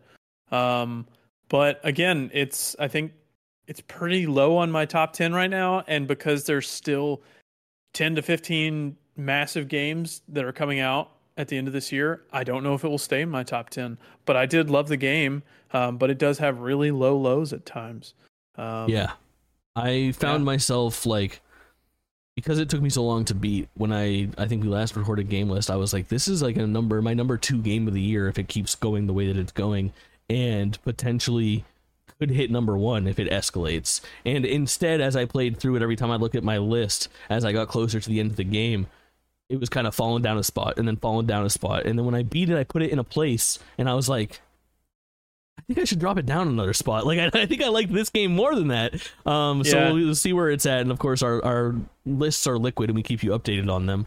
But very interesting. But it just goes to like, I don't know. The narrative was like not my Final Fantasy, which is always it's never anyone's fucking Final Fantasy unless it's 10 or 7. Like, but when you think about it, like if you look how things are received, like we're now pushing like, has there been a universally acclaimed Final Fantasy since 10? The answer is like 12 is close, 7 remake is close. But truly, 7 remake 11 and 14 are outliers. Things, so. I know. 13 too linear. People didn't love the battle system. People thought the story was weak. Honestly, like 13-2 or Lightning Returns, I think, are better received than Final Fantasy 13 proper. A lot of times, 15, obviously, a bunch of idiots don't like it. I think it's one of the best Final Fantasies ever made. I think it was a great game. Yeah, it's so good. But again, it's divisive. Like we haven't had just like an overall winner in a really long time. But I think this game does a lot right, and I think that Yoshi P and his team have a lot to be proud of for sure. Well, I think fucking Soken crushed it with the music in this game is second to none. Oh baby, I think it's impossible to have an overall winner right now because of the way Final Fantasy is. It is a series that changes with each entry, and with those changes you are appealing to a new section of the crowd. So every time you change it, you're going to be shifting away from part of your crowd but towards a different crowd. So there's never going to be another Final Fantasy that everyone is perfectly happy with. If they bring out a traditional turn-based one, then the newer action fans are going to be pissed. If they bring out another action one, the traditional turn-based are going to be pissed. So I don't think there will ever be a day when everyone's pleased with Final Fantasy again, but as long as it keeps changing, it's doing what Final Fantasy does best, and that's evolving. I would love to see 17 go turn-based, just because I feel like they have the opportunity to do it because of 15 and 16 proper both being action-based, essentially. 7 remake pretty much being action-based as well, even though it's got the like pausey menus with the ATB system, which I think is a great middle ground between the two of them. But I think the reason that I think they should go turn-based now is because, like you're saying, Colin, like if you want action, you have the opportunity to either go play the last two, play 7 Remake, 7 Rebirth, or whatever the third 7 game is, which would probably be launching around the same time-ish as Final Fantasy 17 if we got this show on the fucking road and they're developing something behind the scenes.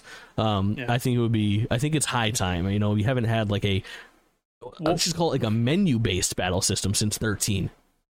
I think that's part of the problem is they're making the games too big. The dev cycles are taking too long. They need to trim it down, make a smaller game, a smaller turn-based game. Sure. But also, if you are a Final Fantasy fan that likes turn-based games, just go play Octopath Traveler. It's out there. They made it for you. I was going to say, what if 17 came out and it was HD 2D, you know? I think that would be fucking cool. Octopath I think people 3. would fucking riot, but I think it would be cool. Oh, they would, absolutely. Yeah. At that point, they just need to remaster the old ones in HD 2D. Yeah. Let's blitz through a couple of the other things that we've been playing now that we're kind of out of like 2023 releases. Colin, you jumped into your third Battlefield in 2 months, Battlefield 2042. Yeah, so I got the platinum on Battlefield 1 and Battlefield 5. So I was like, all right, let's play Battlefield 2042. And it's great, man. The one thing I will say about EA is if they put out a bad game, they fix it more often than not. They fixed the Battlefront games. They fixed Battlefield 1. They fixed Battlefield 5. And Battlefield 2042 just had its 2.0 map updates where they reworked maps. They brought back traditional classes where you got your assault, support, engineering, and medic. I think, or sniper. I don't know what they're called, but they brought back like the 4 traditional classes. Recon. Yeah, that's it. Yeah. That's it. Yeah. But it's fun, man. It's got the 64 versus 64 maps, which are super hectic, but I like that. And then you can go back to the 32v32 if you want more traditional speed. It's a good game. They've done a great job of updating it and fixing the issues that people had with it at the start. It's still got its issues, but no game's perfect anymore. And it's fun. I want people to play it with me. I'll take your word for it. It's good. It's a good game. I don't even think I'm going to find the time to try and re-download it. Battlefield has not passed the vibe check for me since Battlefield 4, and it's sad because I want Battlefield to pass the vibe check. Battlefield 1 might be my favorite Battlefield. How are we revisiting Battlefield 5? It's also really good. And now Battlefield 2042 is good as well. Battlefield 1 is so good. It is my favorite. Battlefield 1 is definitely the blimpiest of them all. It is. That may be my least favorite Battlefield. Oh, dude, you're missing out. Re-download I've it. played a lot of it. It's so good. It's so good. I just remember blimps and horses from those trailers and being like, oh, dude, the blimps are so cool when they come crashing down. It's like you can see it from the entire map. It's really cool. Yeah. Blimps are good at going down, I'll tell you that. They are. Maps are too big for the player count. Anyway. Nice. Yeah, I can agree with that. Why are you playing Pokemon Go? Why is this in my stack here? Because I've been so busy recently, I've really struggled to keep up with games on consoles. So I was convinced to re-download Pokemon Go, and I'm having a great time at it. The place where I work, there's 3 Pokestops right where I'm sitting, so I have 3 Pokestops in a gym, so I can just sit there and while I'm not doing anything productive, play Pokemon Go. I've been collecting Pokemon and trading them in and evolving them. It's been fun. I'm catching up on some of the newer generations of Pokemon that I'm not familiar with. It's a good game, guys. Yeah. So I actually did a 5-star raid today, and I got a. Did you do the Get Mew and Mewtwo event? No, I didn't get. That was too late. I was too late for that. Yeah. I got the let's hold on. I'll show it on the camera. Great. Yeah, the Xerneas. Xerneas, yeah, Pokemon X. Xerneas. Xerneas. That's a box legendary. Yeah. Yeah. So I did a 5-star raid today and captured him. So it's really fun. I've had a good time with it, and it's a good it's almost like a good idle game. I don't have to always be playing it. Whenever I walk around, I get progression for exercising, so that's nice. Are you gonna buy a Pokewalker, whatever the fuck they're called, the Pokemon Go Plus, the little MacGuffin thing that you put in your pocket? I have probably spent about $10 in this game though, just buying. It's good. Okay, hear me out. stuff. You're walking around, you're doing your job, and then you feel the Pokemon Plus go against your leg, and you go, and then you reach your hand discreetly into your pocket, and you press the button, and it catches whatever just you. And then later on, when you have time, you look at your Pokemon Go app, and you look at all the little notifications, and you got a bunch of extra Pokemon. Wait, what is this thing called again? I believe it's the Pokemon Go Plus. Or there's a Pokemon Go Plus, and then the Pokemon Go Plus just came out. Kids don't remember the Pokewalker though that came with Heart Gold and Soul Silver. I still have mine. It's fucking awesome, and it came in the fucking fat box too. Yeah, $35 shipped on Amazon, baby. Whoa, we're looking at different ones. The one I'm looking at is $54. The plus is 54. Go plus. Okay, I was looking at the original one. 54 it is. It's 54. Wait, so what's the difference? Can you tell me? The Pokemon Go Plus is the new one with the functionality that works with I don't know. No. The answer does is it no. automatically catch them for me? I mean, if I you're can gonna just have to, you're gonna have to do some. Pokemon. You're gonna have to do some research, but I think the idea is yes, it can. It can do Maybe that I'll without be you buying looking the at an plus interface. then. Take That's a look. pretty- $55 nice. DLC for your Pokemon Go game. While you're ordering from the Pokemon Center, may I interest you in buying a Wiglet plush? Oh no. I know the picture you're talking about. Enjoy- You man. Would you enjoy? This is going on YouTube. Would you enjoy a 3 1/4? No, it's a 10 1/4 inch Wiglet Poke plush. I don't know what you're speaking of. Do you want a dildo Pokemon? If you are a video podcast watcher, you can see right now the the Wiglet Poke plush.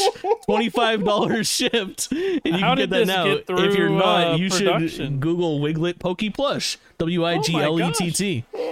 Wait, do I It's have phallic. a Wiglet in my Pokemon? In my Bubba? Did they add the Maybe. newest gen already? I don't think so. know. I don't think so. I think it's coming soon. I think have that no idea. might have been what they announced at the Pokemon Presents, Wow. which we'll get into in a little bit. Interesting. I want to talk just very briefly. I'm going to talk more about it when I've rolled credits, but I am like 25 hours deep. Whoops. I tried to pull up the image and We just got flashed. It's fucking Wiglet again. Don't look at my Wiglet. Please respond. I showed you my Wiglet. Xenoblade Chronicles Definitive Edition, as you can imagine, as one does. I've played Xenoblade Chronicles 3. If you listen to this podcast, you know that it was my game of the year for last year. I adored it. I then jumped into Xenoblade Chronicles 2, and it didn't really grab me, and I realized I should stop playing these games in backwards sequential order, and I held off quite a bit. It felt bad paying $60 for a game that's been out for 3 years. That's a remake of a game that came out 10 years ago. But I decided to fucking bite the bullet. I was like, you know what? I'm obsessed with this fucking franchise at this point. I should own all 3 of them natively on the Switch. Let me get this thing. And I was just like, I'll just start it, see how it grabs me. 20-something hours later, I am so hooked. I'm playing it for hours and hours every single night, and it is so fucking fun. And it holds up so well. And I'm surprised at how little it changes from the original game, because I've played that game in the last year or so for a few hours just via Dolphin, via emulation. And the Definitive Edition just adds some quality of life stuff, but doesn't reinvent the wheel in any way. Really nice remaster, and just so fucking good. I can't. One question, Jake. Yeah. As someone who bounced pretty hard off of Xenoblade Chronicles 2, is it just not for me?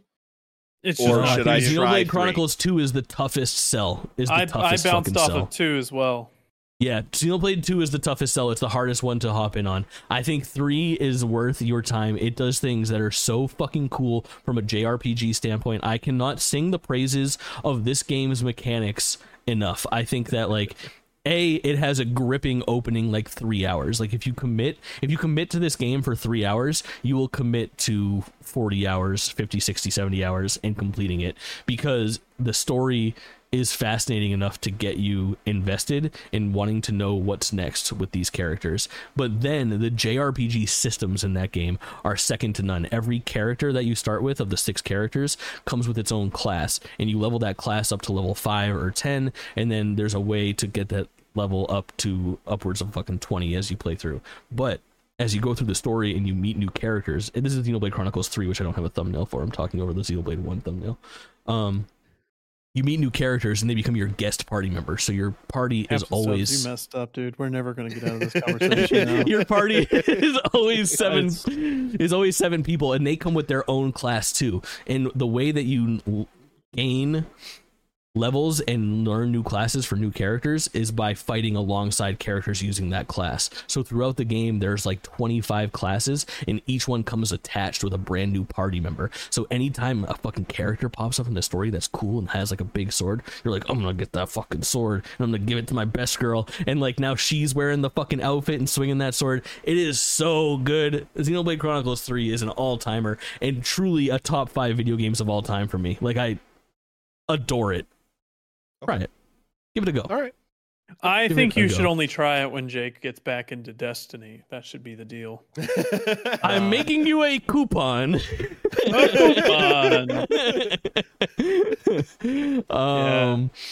Last but not least, Colin, on your list, you've been playing Diablo still? You haven't bounced off this thing? I've slowly been working through it. I still haven't finished the campaign yet, or like the Me main either. story. I haven't played it since we last talked about not playing it. It's not hitting how I wanted it to, but a good game, just not hitting for me. I will complain. I bought the version that gave me the first season pass. So I was like, okay, let's hop in. I'll do the season, and then after this season, if it's not for me, it's not for me. I can't make a new character. You have to make a new character for the season. You can't. Yeah, always roll a new progress character. the season. Yeah. My game crashes every time I do create a new character. I press a button to create a new character, crashes and goes to the dashboard of my PlayStation 5. On console? On console. I cannot make a new character. It has happened 20 plus times. Every time I press create a new character, crashes. That's straight wild. to the dashboard. Yep. So I'm taking that as a sign that after I finish the campaign, I probably will retire this game. Microsoft, come get your chick. Yeah. Lilith, of course. Yeah. All right. Let's 4 out of 10. Real quickly run through our game of the year lists because they're updated. So I am now rocking in 10th place. I threw Venba on there. 9th is Star Wars Jedi Survivor. Humanity still at number 8. Theater Rhythm Final Bar Line at number 7. Hogwarts Legacy at number 6. Street Fighter 6 at number 5. Final Fantasy 16 at number 4. I'm going to drop that below Hogwarts Legacy, I think, in Street Fighter 6. I think I like Street Fighter 6 and Hogwarts Legacy more than Final Fantasy 16. I don't know. We'll get there. Third place, Xenoblade Future Redeemed, which is the DLC for 3, which is a standalone game, which is fucking rad. Chia at number 2, and Zelda Tears of the Kingdom at number 1. Colin, run down your list for me. Yeah, so number 10 is Final Fantasy 16. Number 9 is Dredge. Number 8 is Destiny 2 Lightfall. Number 7 is Dead Island 2. Number 6 is Dead Space Remake. Number 5 is Resident Evil 4 Remake. Number 4. I'm lost on my numbers. Number 4 is Star Wars Jedi Survivor. Number 3 is Zelda Tears of the Kingdom. Number 2, new entry, Oxenfree 2 Lost Signals. And number 1 is Hogwarts Legacy. Hell yeah. So, do you have your list handy, or do you want me to run through them for you? Oh, I got my list handy. Hell yeah.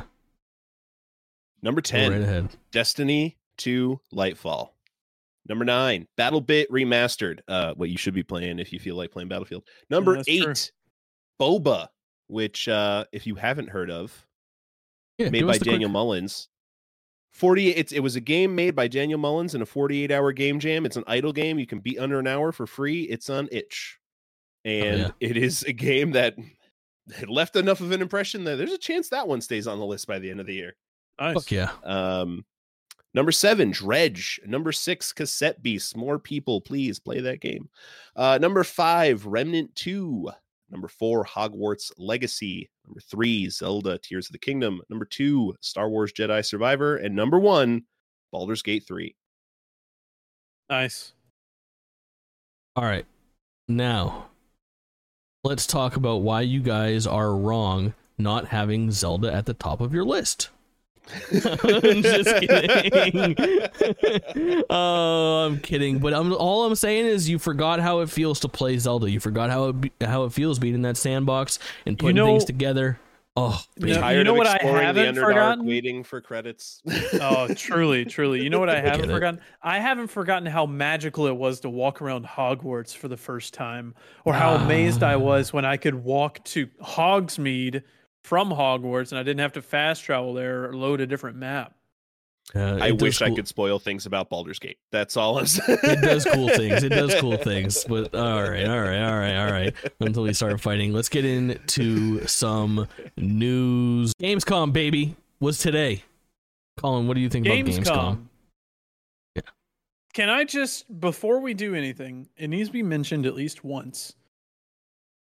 I am so tired of the stupid trend of all these idiots rushing stage to spew nonsense. Dude, Keeley was such a fucking professional. He absolutely crushed that shit. I was so happy. He did was great. Like, he's like, dude, he did the fucking like angry gamer dad of like so disappointing. So disappointing. I was like, hell yeah, dude. Like, he did not skip a fucking beat. He absolutely sidestepped that fool. They barely got a word in. Nobody gave a fuck, and he kept on going with the show. It was very, very well done. But yeah, it just really pisses me off because they're gonna start closing up these things from outside visitors. Like, they're gonna close it to where I'm not allowed in anymore.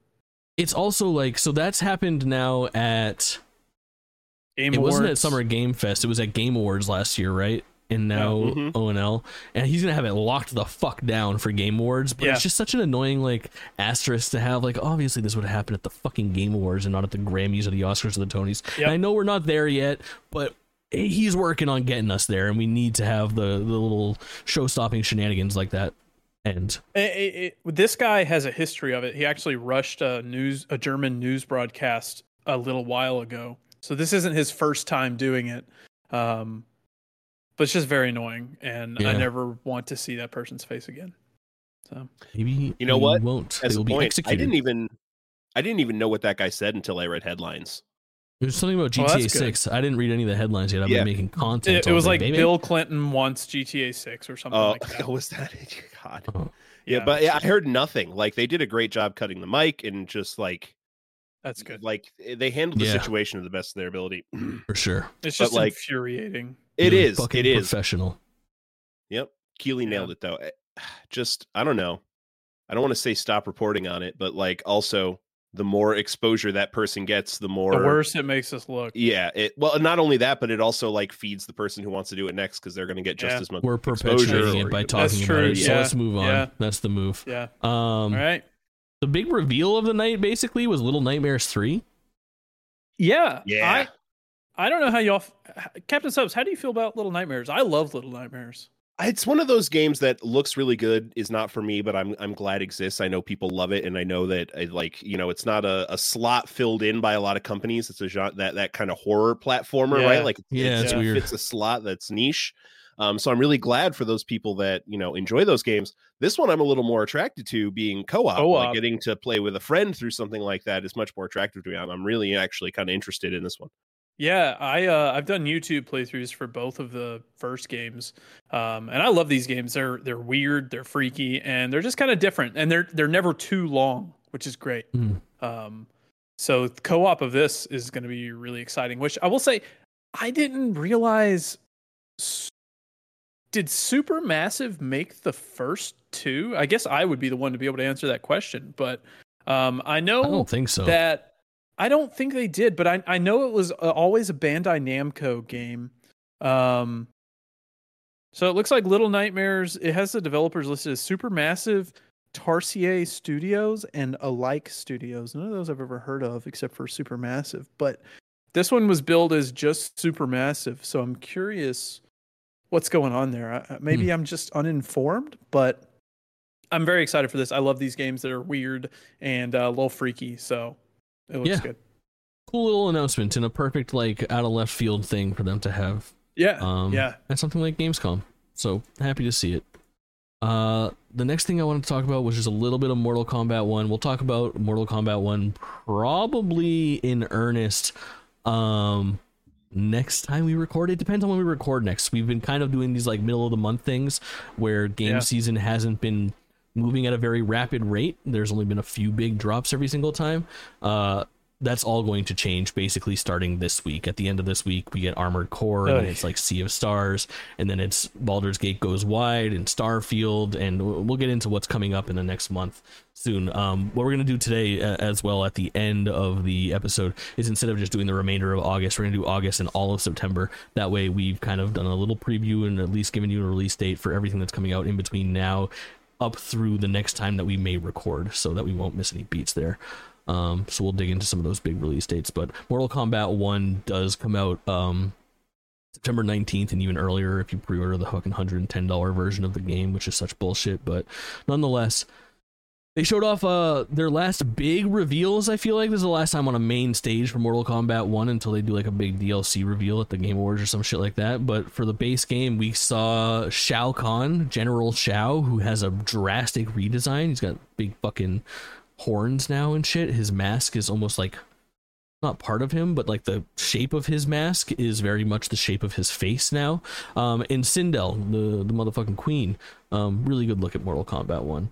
Always fun to check out updates on that. Also Motaro, if you know who that is, a fucking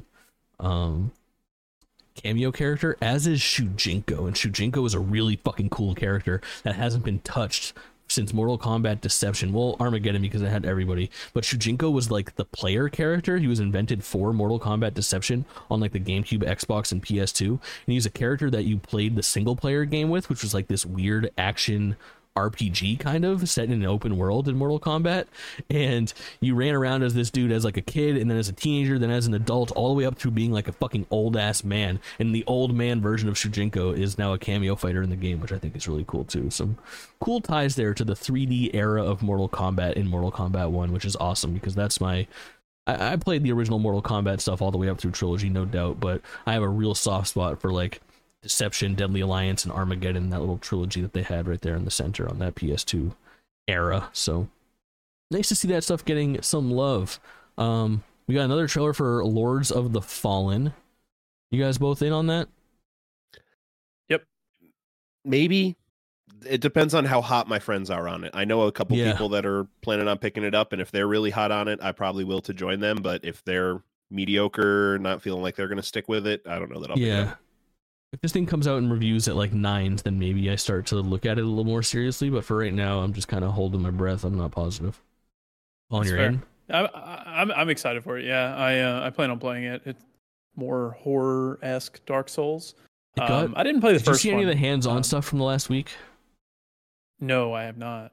Like 6 days ago, there was a preview embargo lifted. People got hands-on it, and there's some interesting stuff going on with like the mechanics in the game and like transporting between realms or worlds within the thing. That seems like a really interesting mechanic that people were like red hot on. So yeah, it's got the different worlds, which is very interesting to me.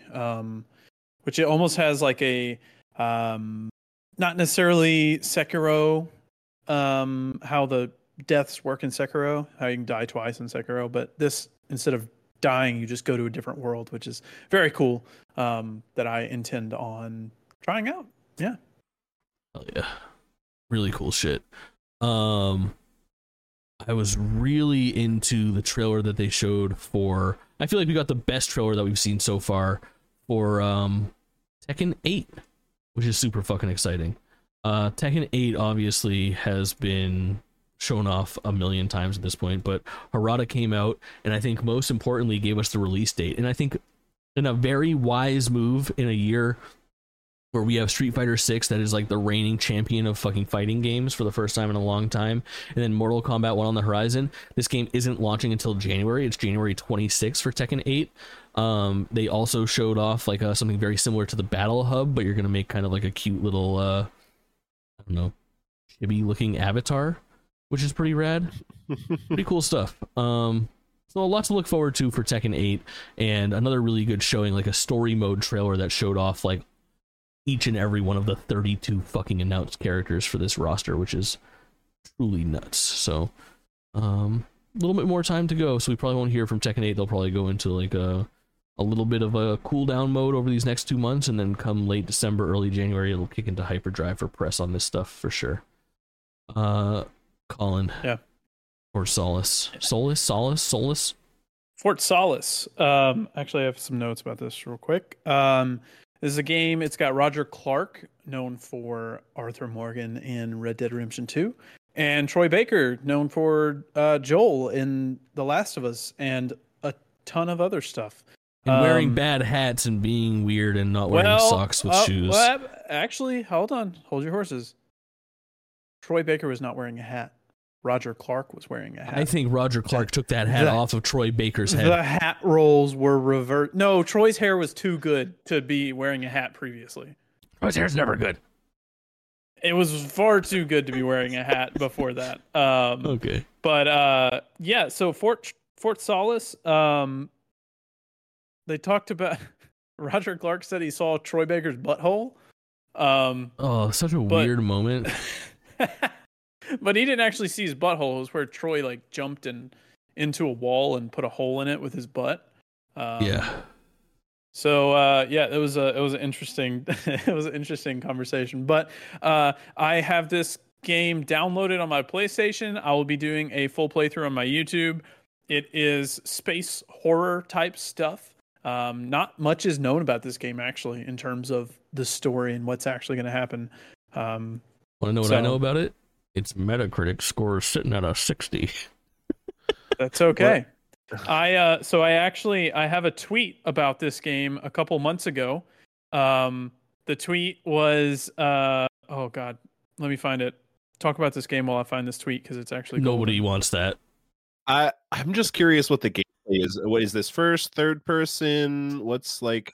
I believe the gameplay is more similar to Life is Strange than anything in terms of what you can interact with in the world and Right. how you're kind of on rails, but not really. Not 100%.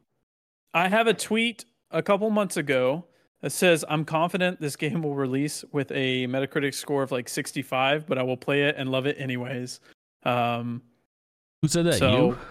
I said that. I tweeted this on June 6th. I tweeted it on posted June it 6th. on X at Colleen, Kauline on X. Yes, underscore. Don't forget the underscore. Underscore. But yeah, if you're curious about this game and you don't want to pay, I think it was $30, which isn't bad. Just watch my playthrough. It'll be coming out very soon. Or come back here next month. Or both. Yeah. Or both. Do both. All right, you weirdos. Talk to me about fucking Expeditions, a Mud Runner game. Oh, I'm excited. They had me at Mud Runner game. That's all. Boy, I tell you, I cannot wait to pull my big old Cummins pickup truck into the country, and I'm going to be tugging them loads like you ain't never seen before. See, Cummins is just an engine. They don't make the whole truck. But I said the Cummins in my truck, sir. Okay, I thought I just heard the Cummins truck. Well, you are mistaken. The only one coming say. in my truck is me. I played SnowRunner. I missed Mud Runner, but I played SnowRunner, and it's a very. You don't even know about the original, the real original. I passed Mud Runner. Yeah, there was one before Mud Runner. Yes. Oh no, I haven't heard about that. Spin Tires is the very first game made using the engine that runs Mud Runner and SnowRunner. Okay. That game is caught up in a very long, lengthy, and storied legal battle that I do not know all the specifics of. Oh, interesting. Yeah. I think this is like the perfect podcast game. It's like slow and you can relax while you're playing it, but it's got like fun progression, like buying the next winch for your truck to where you can pull yourself out of something from further away or something. It's very fun. It's just a relaxing game. I see Jake rolling his eyes over there. Just the fucking quote, the standalone quote of like, it's just great progression, like buying the winch so I can pull myself out of stuff better. It's just so fun. It's great. It's not explaining it well. Well, you see, it's similar to what Stubbs was on about earlier in the Motorfest. Is I play it because I like to pull big trailers real slow through mountain ranges, and Stubbs plays it because he likes to adjust his differential on his truck and make sure he's got the precise amount of torque. And pound foot of towing or whatever. It's pound feet of torque. Damn, I was so close. To set the stage for my excitement for this game, I have 300 hours of SnowRunner on Epic Store on PC. I have another 100 hours of SnowRunner on Steam on PC. I own SnowRunner on Switch. I own SnowRunner on PlayStation. I also own Mud Runner and Spin Tires on PlayStation. And I've probably put about 40 or 50 more hours into SnowRunner on Xbox console through Game Pass. Wow. Holy shit. Yeah. You play it more than day one expeditions. Easy. All I had to do was hear this game existed, and I immediately sent it to 3 friends who were already planning our day one to go and play these games. This is so ridiculously up my alley. It's not fun. I talked about niche games. This is niche gaming, people. All right. Yeah, I get it. Sure. Not everyone is in for Expeditions, a Mud Runner game, but the people who are in for it will sink several hundred hours into just drive in their Jeeps or their Broncos. I kind of like that this one looks like it might be a little bit more leaning towards some of the scout vehicles being more useful with the expeditions part, because a lot of like in SnowRunner is the most gamified one, which is why now I'm really genuinely excited. I picked up spin tires because it was something I wanted in video games. I wanted off-roading realistic physically in video games. Spin tires is not a video game. It is like a proof of concept for the engine. Mud Runner is kind of the same thing. It doesn't have progression paths and missions to complete. It's more just like a proof of concept for the engine. SnowRunner is the first one where it's really a video game. You have progression and missions to complete and things as levels to unlock that let you buy higher level equipment. And yes, I mean, it's buying a new winch, but you're arguing with yourself every time you learn this. Well, the base winch does this. I could get the winch that has a longer tow rope, or the winch that pulls harder. Or I could get the winch that'll work even when my truck's not off, but that actually pulls a little bit weaker because it only works on battery power. But I usually need my winch when my truck's flipped over. You know, I don't like it's when the engine won't run when it's so. There's a lot of things to consider. It's not just picking the most expensive winch and now you have the best one. You're deciding how you're kitting these things out. I think that's where a lot of the fun comes in. And in games like this, it's almost less about how you set up the motor and more about how you have the transmission set up and which transmission you have in there and how you have the differential set up and locking or not. This stuff here, the metal detecting, I like the echo sounder that we're seeing in the video here right now. Like it looks like they're adding even more objectives to complete that aren't just bring thing from point A to point B through terrain. It looks like they're trying to have more variety to not necessarily the gameplay is that, but more variety to the objectives within that gameplay that I'm very excited about. Yeah. And I learned more about how trucks work through SnowRunner than I have through real life, and like what's important in towing like a lot of weight over X incline with this much mud or resistance or stuff like that. So it's pretty cool. Yeah, it's very cool. When are we doing the Ryan Teaches Automotive podcast? Because we can start anytime. That should series. You two should get together when Expeditions comes out and go fucking like so in depth. I wonder what the fucking crossover is. Are people deep diving? YouTube series, you and me on some Expeditions. That would actually be great. I think that would be really funny. That would be fun. Yeah. Except I think you'd get really pissed at me because I'd be like, and then you'd be like, no. I feel like even if you just made it like a stream where like if Colin was like on the sticks and Stubbs was just running through and trying to like explain how this shit works or what you should do here or something like that, could be some really interesting shit. We're gonna play co-op, and half the series is gonna be you pulling me out of the mud or out of a crevice that I've fallen into. The series just becomes me following you to deliveries. Yeah, I think that'd be really fun. Actually, that's a good. We'll put that on our list. Yeah, heard it here first. My turn. Sonic Superstars, baby!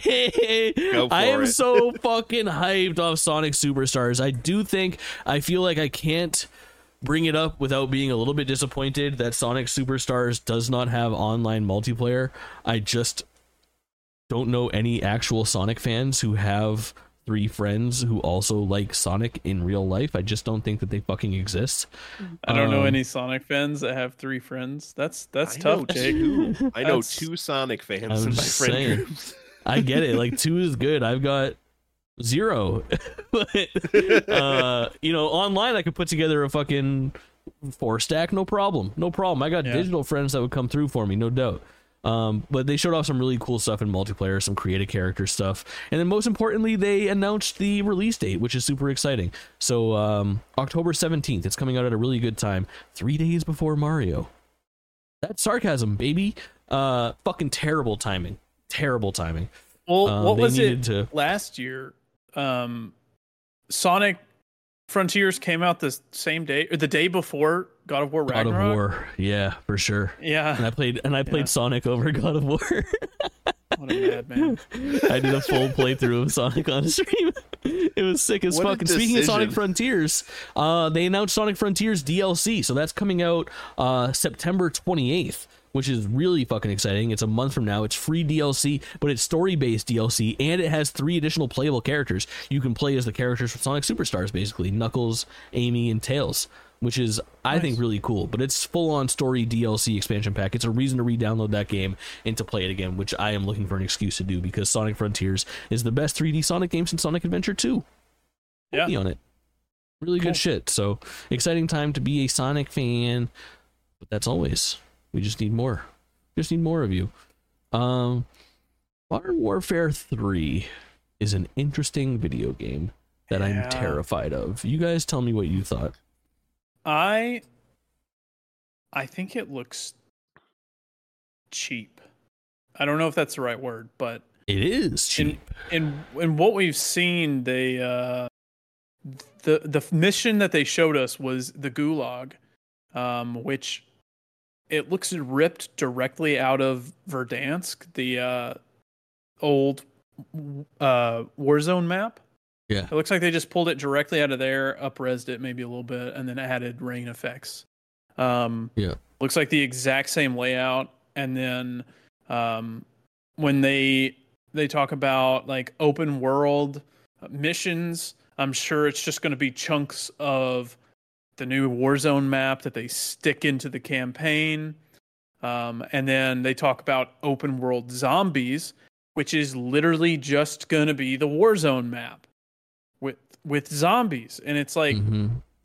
Then not to mention that the multiplayer maps are all remakes of original maps. Of Modern Warfare 2 maps, which is fine on one hand. Like, that's what people like. They like those better than the new maps, but still, it's like, it just feels cheap. It's like... It does. It feels like a cash-in, and this is the game that was supposed to be DLC. It's supposed to be the, and they've tacked on a $70 fucking price tag and called it Modern Warfare 3, and I think it smells like stink. Yeah. And I hope that people are disappointed in it if it comes out and it is subpar. Yeah. But I am upset that Activision has forced Sledgehammer into working on Modern Warfare, because personally, I was a big fan of what Sledgehammer used to do, because they did Advanced Warfare, which I thought was great. They did World War II, which I also thought was great. They try new things in terms of gameplay in the campaign and in terms of game modes on multiplayer. They had like I don't remember what it was called, but they had a game mode where you would like I think it's just called like War or something, and you were progressing through a long map and kind of capturing objectives and moving down the map, and then another team was trying to prevent it. It's kind of like Breakthrough in Battlefield, but Call of Duty version. But I wish Sledgehammer was allowed to do stuff that wasn't Modern Warfare. I wish they would release them back into letting them be more creative. I'm really interested in what becomes of Activision Blizzard properties under the watchful eye of Phil Spencer. I wonder how separate it will be and how much will change, but I hope it's something, because there's just weird shit going on behind the scenes there all the time with like the way that they handle their development companies, where just the all hands on deck with Call of Duty isn't working right. There's always people complaining about it, and I wonder what the correct solution is. And I think that the answer is likely lengthier development times. I think that Call of Duty needs to do what Assassin's Creed just went and did, where they were like, you know what, no more yearly. Like, we need a fucking year off. And they tried. They were so close to making it happen this time around. But there's been that weird stuff going on behind the scenes. I mean, it was like, what was it? Imran Khan was talking about it, or was it? No, it was fucking Schreier. It was Jason Schreier talking about the internal plans of like the next 3 or 4 years of Call of Duty and exclusivity and all that. And this was supposed to be the year off, and it's obviously not panning out that way. It's just, I don't know. Something's got to give. I would like Call of Duty to come out and have a game that reviews and says like, this game is like a 10. Like Modern Warfare. Yeah. Call of Duty 4 Modern Warfare is a 10. That's a 10. Yeah. Yeah. It's a fucking awesome video game. I would even argue that World at War is like a 9.5. Like, there are good Call of Duty games from back in the day. Black Ops 2. Yeah. Very good shit. I would love for a Call of Duty game to come out and be like, they just redefined what Call of Duty is. You got to play this video game. And I want to know my theory? Interested. I think there was reports that it was going to be the year off, and it was just going to be a big expansion for Modern Warfare 2. And all well and good, but we're getting near the end of the Microsoft acquisition. We're getting near the end of the PlayStation marketing deal. I wonder if there's something on the back end where PlayStation was encouraging a whole new title versus an in-game expansion. So then that kind of led them to push towards the full game. And then they said, well, crap, we don't have enough to put a full game together. We've got to reuse all these things in the past, such as the old maps that they've got to remaster, which still isn't fast, but it's faster than making new maps and testing them. And then, like, if you watch the trailer, the gulag that they are infiltrating in this trailer that's playing, it looks exactly like it did in Warzone. I spent so much time landing there. I landed there so often and died. But I wonder if there's something where PlayStation was encouraging a full new title before the acquisition or something weird like that. And then there's also new messaging from Activision where they're like, yeah, actually, we never planned to take a year off, but we know they did. Like, there's been validated Publicly reports they didn't, about but that. Yeah, absolutely. So, Something stinks. Interested to see it. I would love for this game to come out and get like a fucking 50 on Metacritic. Like that would be the sweetest thing. Like, I want to see one of these. As much as I want another 10, I want a 5. I want a 5 bad. Show me a really bad Call of Duty. That'd be funny to me. Moving from one event to an equally important event that wraps it on Gamescom. Let's talk about the Final Fantasy 14 Fan Festival. Let's make some noise. Who's excited? Subs, Colin. Okay.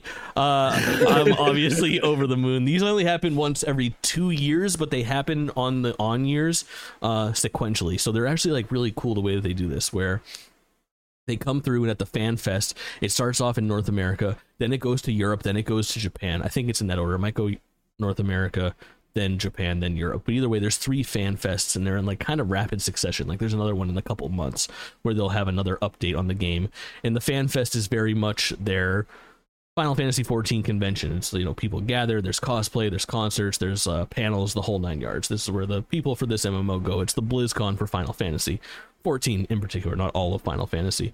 But Fan Fest happened. It was the first in-person Fan Fest since 2019. I don't know. It's been a long time. There was obviously a digital one during the COVID times, but for a while it's been off the table. And they announced Final Fantasy 14 Dawn Trail, which is super fucking exciting. I won't go too far into like existing Final Fantasy 14 lore, but what it sounds like is, to put it in Destiny terms, it sounds like we just got Final Fantasy 14 Endwalker, which was the 4th expansion, which is the final shape of, yes, Final Fantasy 14, where it kind of put an end cap on a story that had been building since A Realm Reborn, Final Fantasy 14 2.0. Like, basically from launch till now, that story has kind of come to a close, and we've been very much just like treading water and patch content since. And the vibes on fucking Dawn Trail are so immaculate. It is very much hey, you saved the world, let's go on a vacation. Doesn't that sound fun? Like, we're going to like an uncharted island that is very far away from Eorzea, which is the world that we have come to know and love. Oh, yeah, I don't know if it still counts as Eorzea, but either way, it's way off the beaten path, and it is very much like a new start for your Warrior of Light, your character, and the group of people that he rolls with primarily. So super exciting, cool to see. Slim on details of what is going to actually be included. This Fan Fest kind of included a lot of like, similar to your Destiny event today, there was a lot of like, here's what it looks like getting there. This is the next like season of content, if you will. This is all the patch stuff that you can look forward to. They're doing a big graphical overhaul where they're pulling support for like some versions of the game on earlier consoles, and some lower end PCs won't be able to run it. So every character model in the game is going to look a lot better.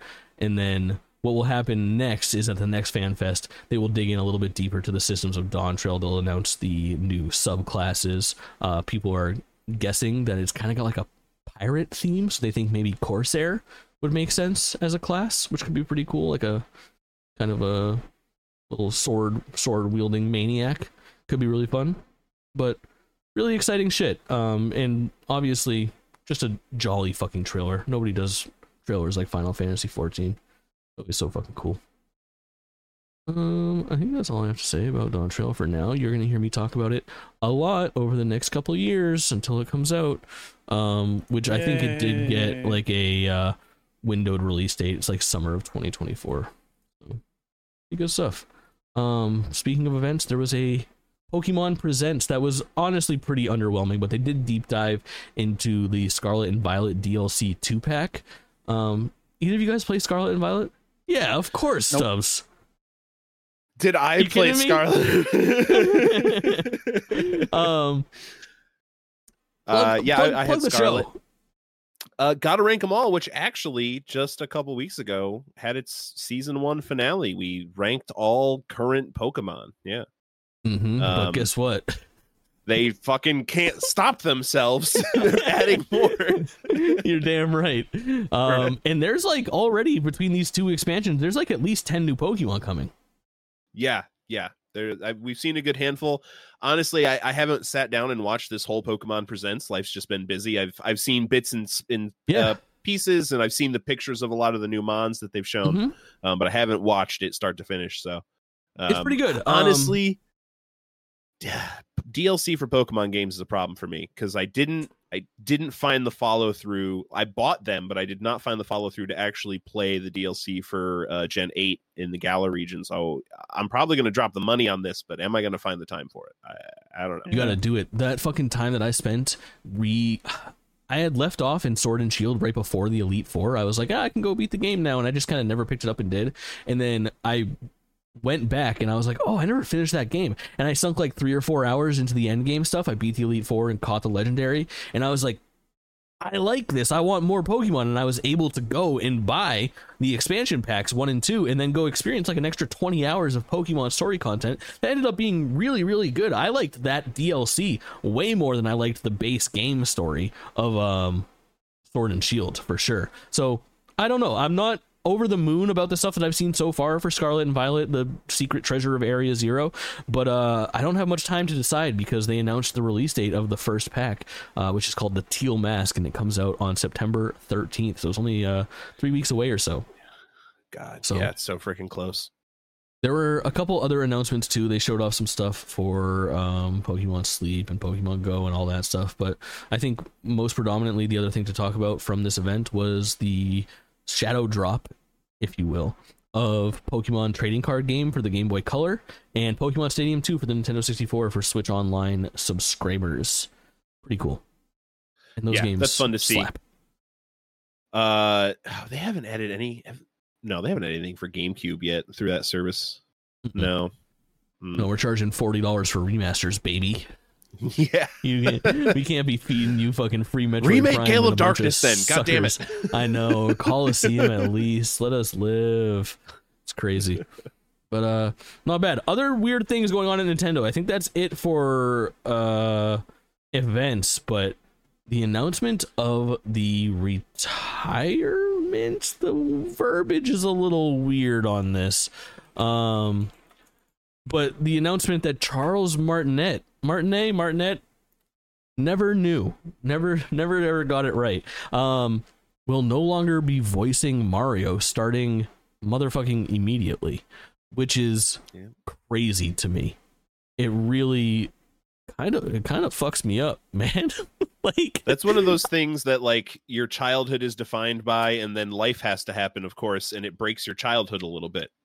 Yeah, it does. Like that's been the voice of Mario for all of my life, and I understand that life's going to happen. That voice isn't always going to be the same, but it does not change how effective it is to me and my nostalgia, regardless.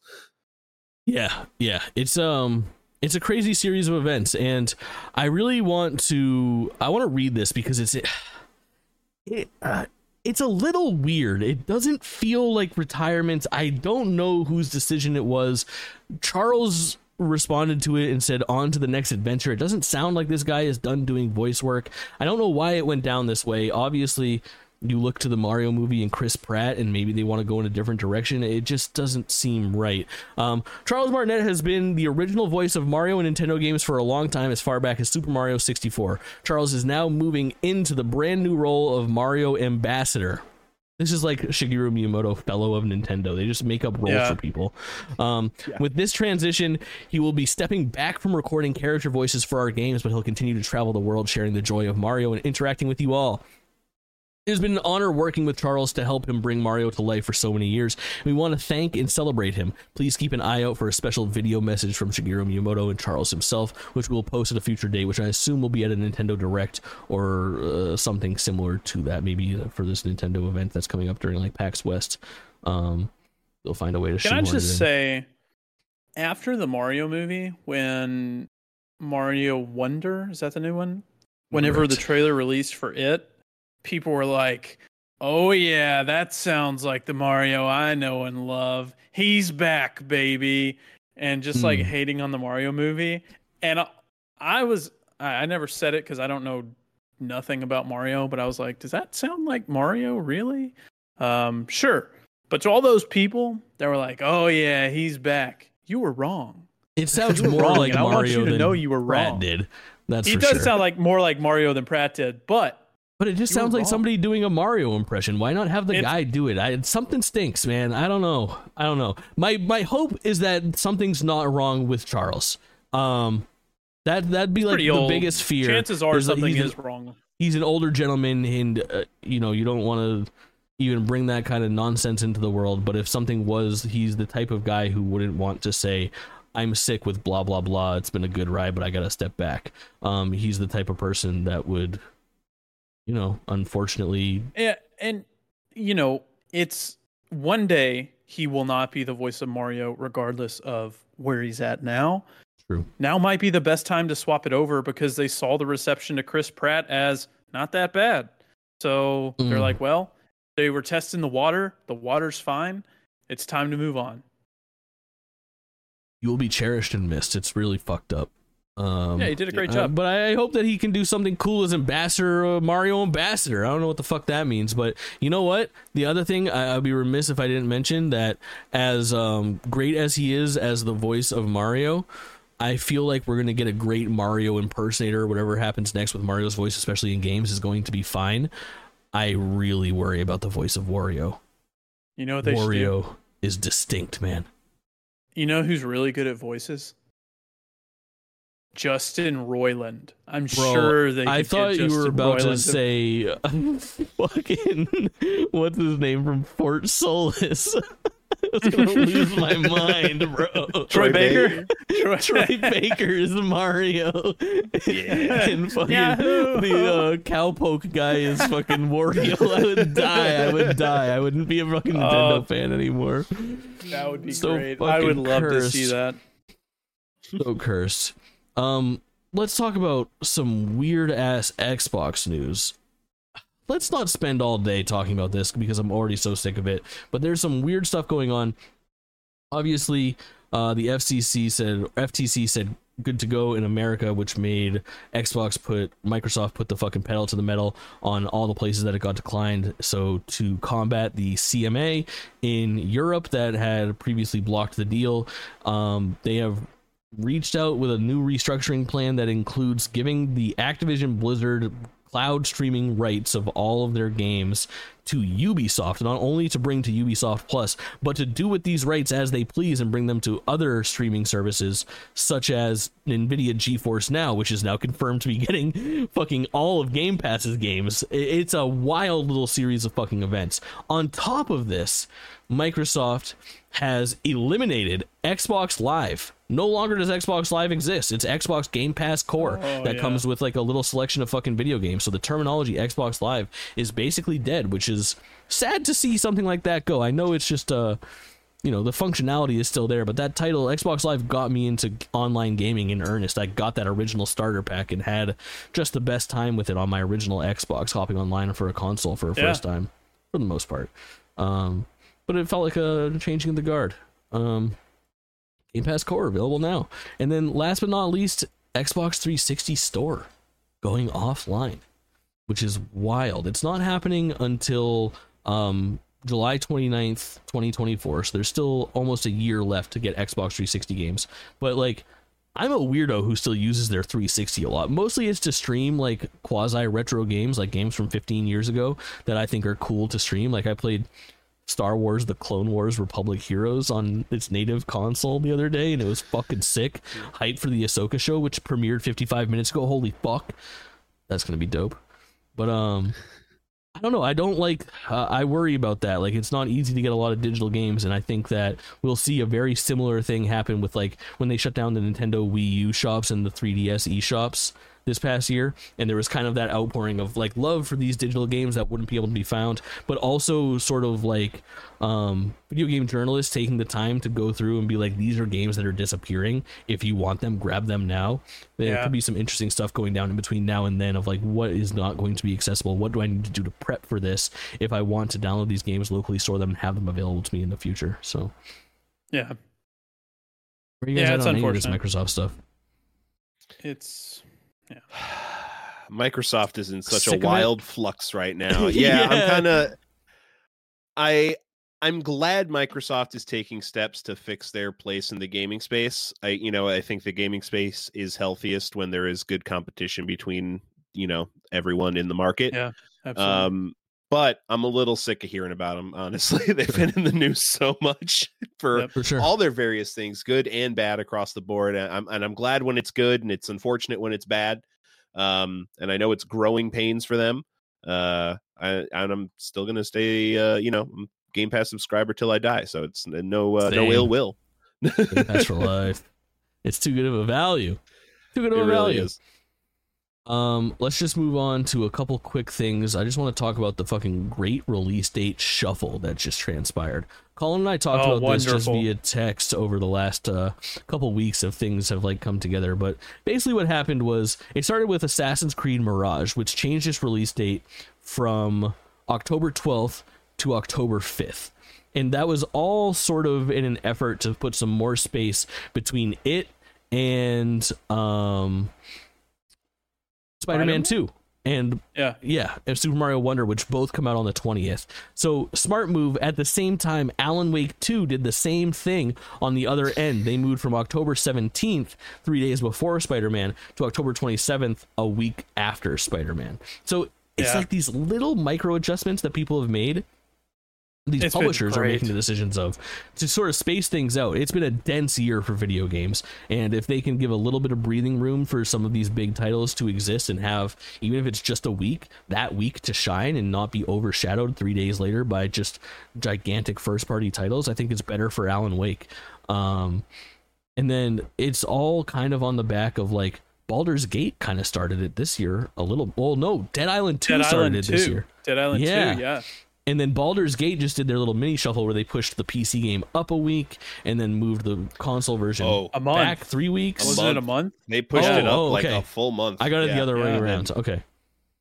Yeah. Really cool. Just being flexible with this, like just being realistic with their release dates and not just sticking to these fucking things, even though they're like far out. Like WrestleQuest came out today. It was supposed to come out 2 weeks ago. The day before it was supposed to release, they found a game-breaking bug that was releasing, that was allowing save data to get corrupted, and they made what must have been an extremely difficult decision for their digital only game to say, it's not coming out tomorrow, sorry, it's coming out in fucking 15 days, which is wild and a little bit unprecedented, and it probably speaks to the quality of the game a little bit, that this game breaking bug was still there the day before launch day, but the right decision to delay it. I mean, absolutely. The user experience of being like, I gotta wait a little longer versus holy fuck, I just lost my 20-hour save in this RPG are much different feelings to have.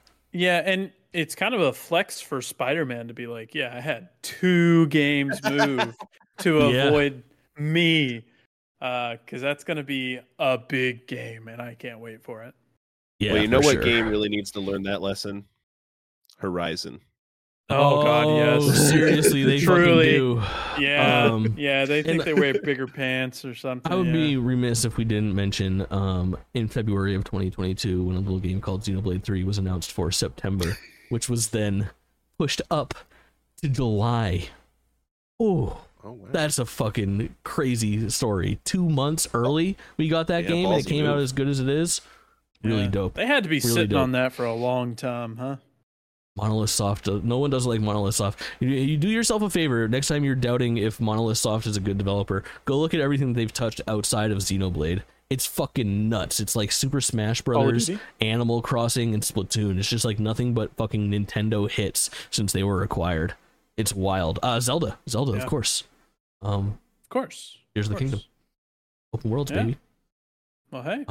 Let's get into actual release dates. So we're gonna hit everything for the remainder of August, and then we're gonna hit everything for September. And these are quick. We're just gonna run through them real quick. Let's see.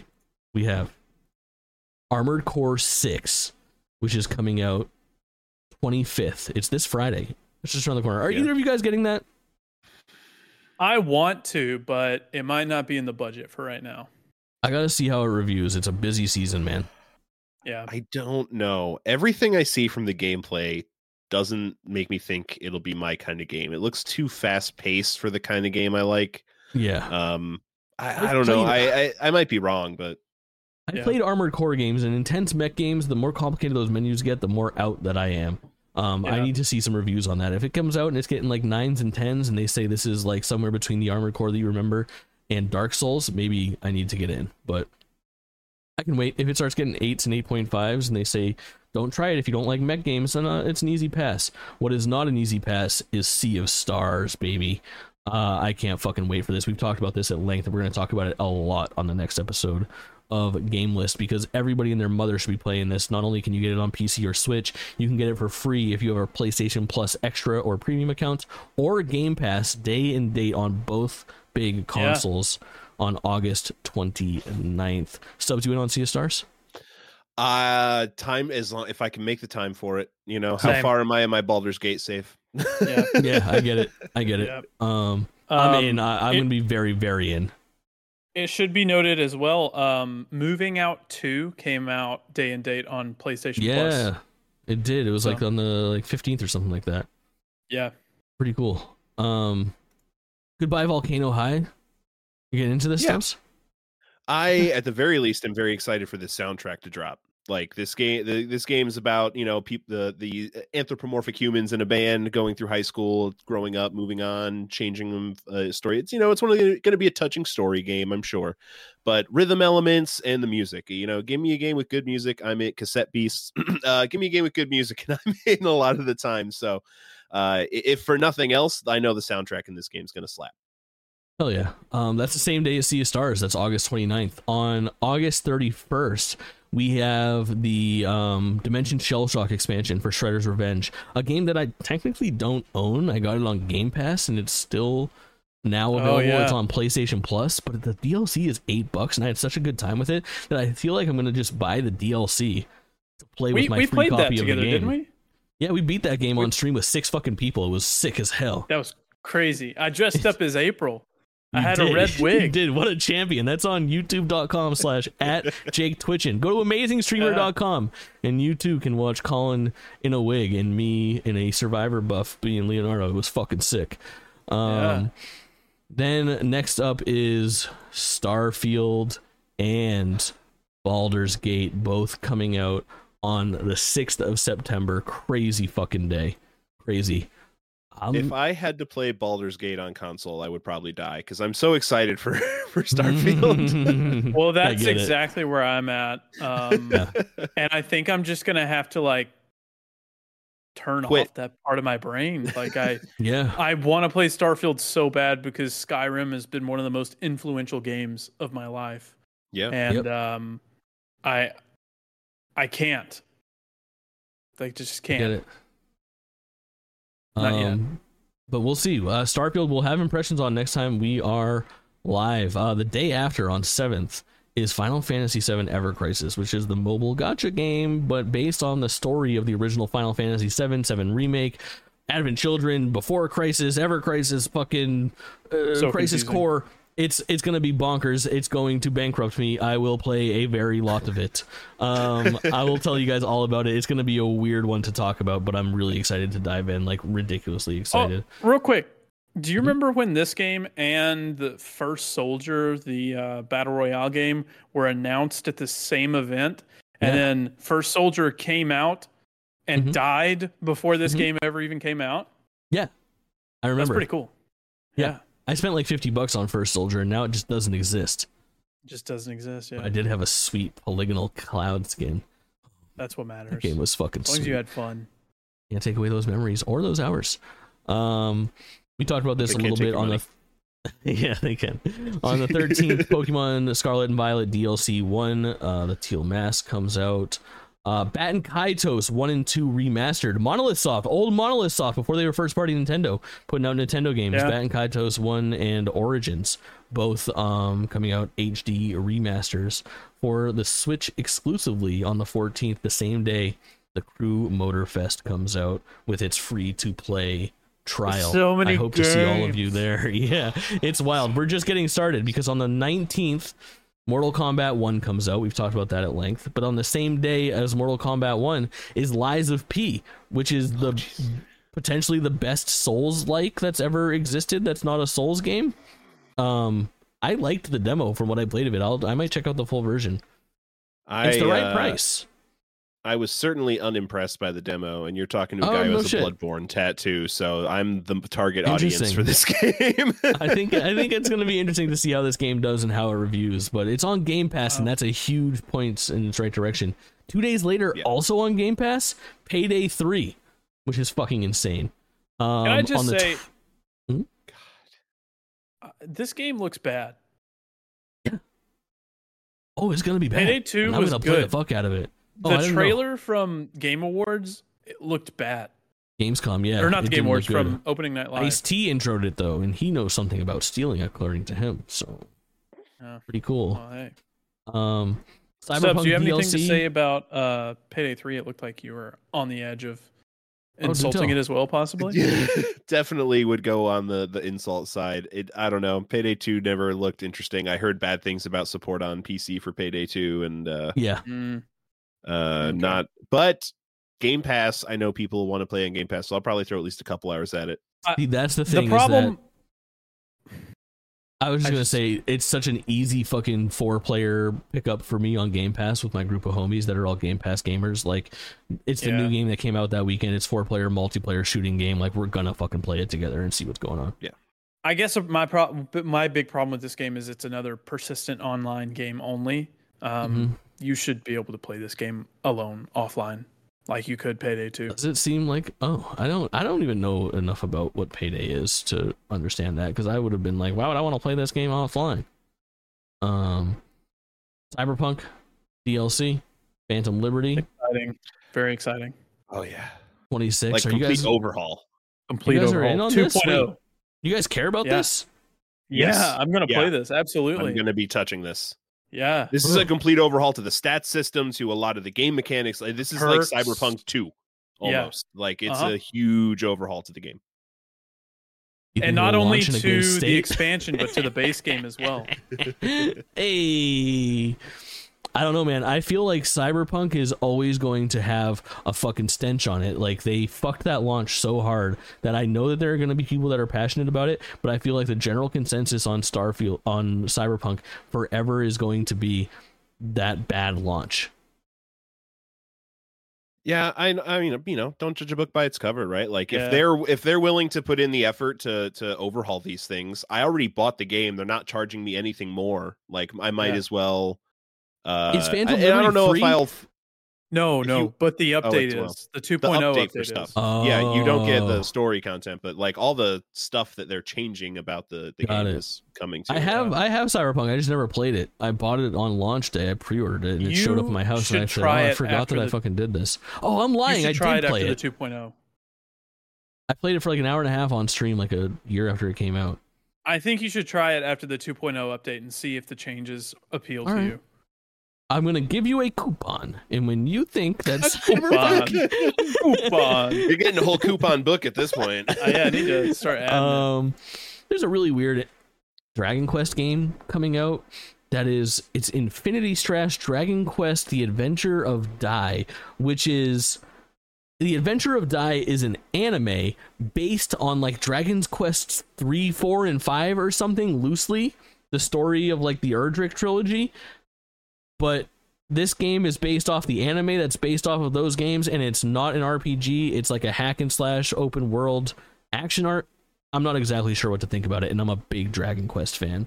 I'm not sure if I'll be playing it, but that comes out on the 28th, 2 days after Cyberpunk, which comes out on the 26th. I'm not sure if I actually mentioned that date for Cyberpunk.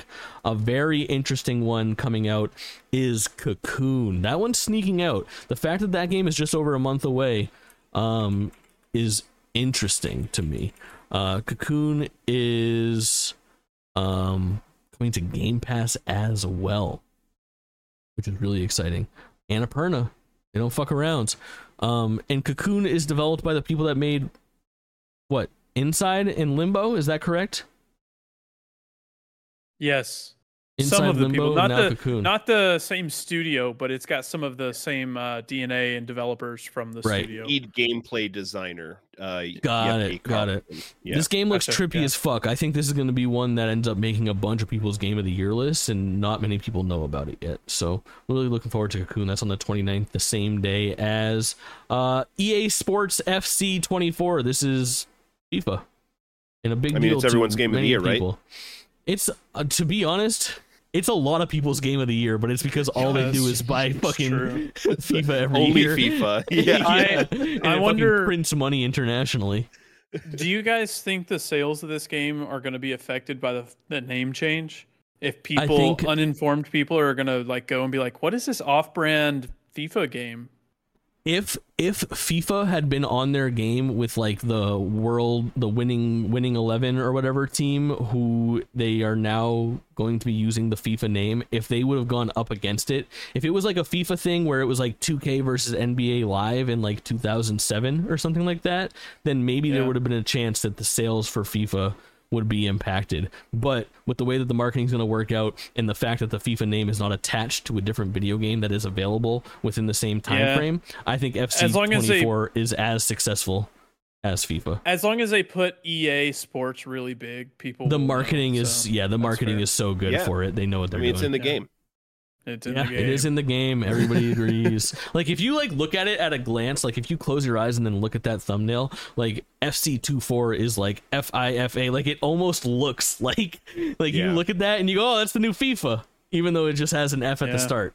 Like, there's something to it. They know what they're fucking doing. It's like the same font and everything or something. Yeah, for sure. This is not the time for a fucking complete overhaul of your visual aesthetic. This is a time to change the name as slyly as possible and continue making what people seem to agree is the best soccer game that's ever been created. The beautiful game. All right. Let's call that a show. We rang in over 2.5 hours on, a random August episode. What do we have to plug? I mean, I've got a whole list of shit, but you can find it all at amazingstreamer.com. I'm Jake Twitching on all fucking networks. Colin, where can they find you? You can find me at Colleen _ on YouTube. I have swapped over to streaming exclusively on YouTube.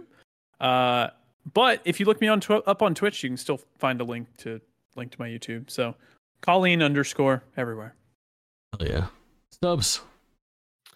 Friendly Fire GameSpot on YouTube. We're kind of in between some content right now. Life's busy for us on the main show, and like I said, we just finished up all the Pokemon until some more get dropped on us. So, but I'm streaming Kingdom Hearts mostly Tuesdays when life happens for it. I've been a little odd on that even lately, but I started Kingdom Hearts 3 recently.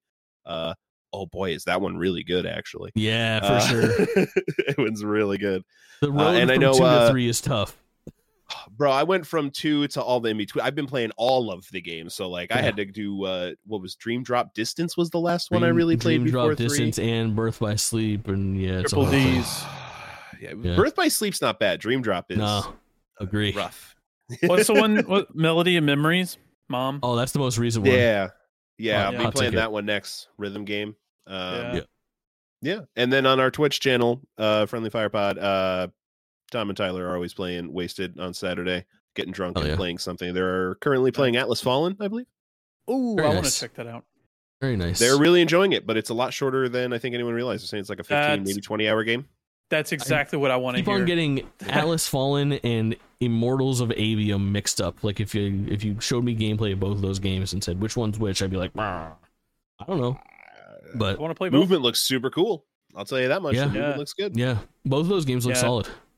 A short It's game like is exactly what I want to hear. Nice little in this double game, A in this- 20-something hour romp is sometimes just what the doctor ordered. Yeah. They both remind me of like Atomic Heart in like here's like a little double A shooty game that if you're into now. We shouldn't talk about Atomic Heart. I'm still a little upset about that one. DLC soon come, right? Can't you play more Atomic Heart? Already came and went. Play it. You gotta play it. You have theories, man. I do have theories. But evidently the All right. DLC kind of discredits everything from the main game. True. If you listened or watched this far, we appreciate you. We love you so much. Please click the buttons that make our brains feel good, like rating the podcast and giving it 5 stars, or subscribing on YouTube. Or if you've already done that in one place, go find us in another place and say hi to us on a stream or comment on a video or tell us how handsome we all look collectively. If you're listening on Spotify, there's actually a new feature where you can leave comments on the episode. So tell us what you're thinking. Tell us what you'd like us to improve or change, and we'll take it into consideration. Easy as that. That's an episode. Anything else to add? Play Baldur's Gate.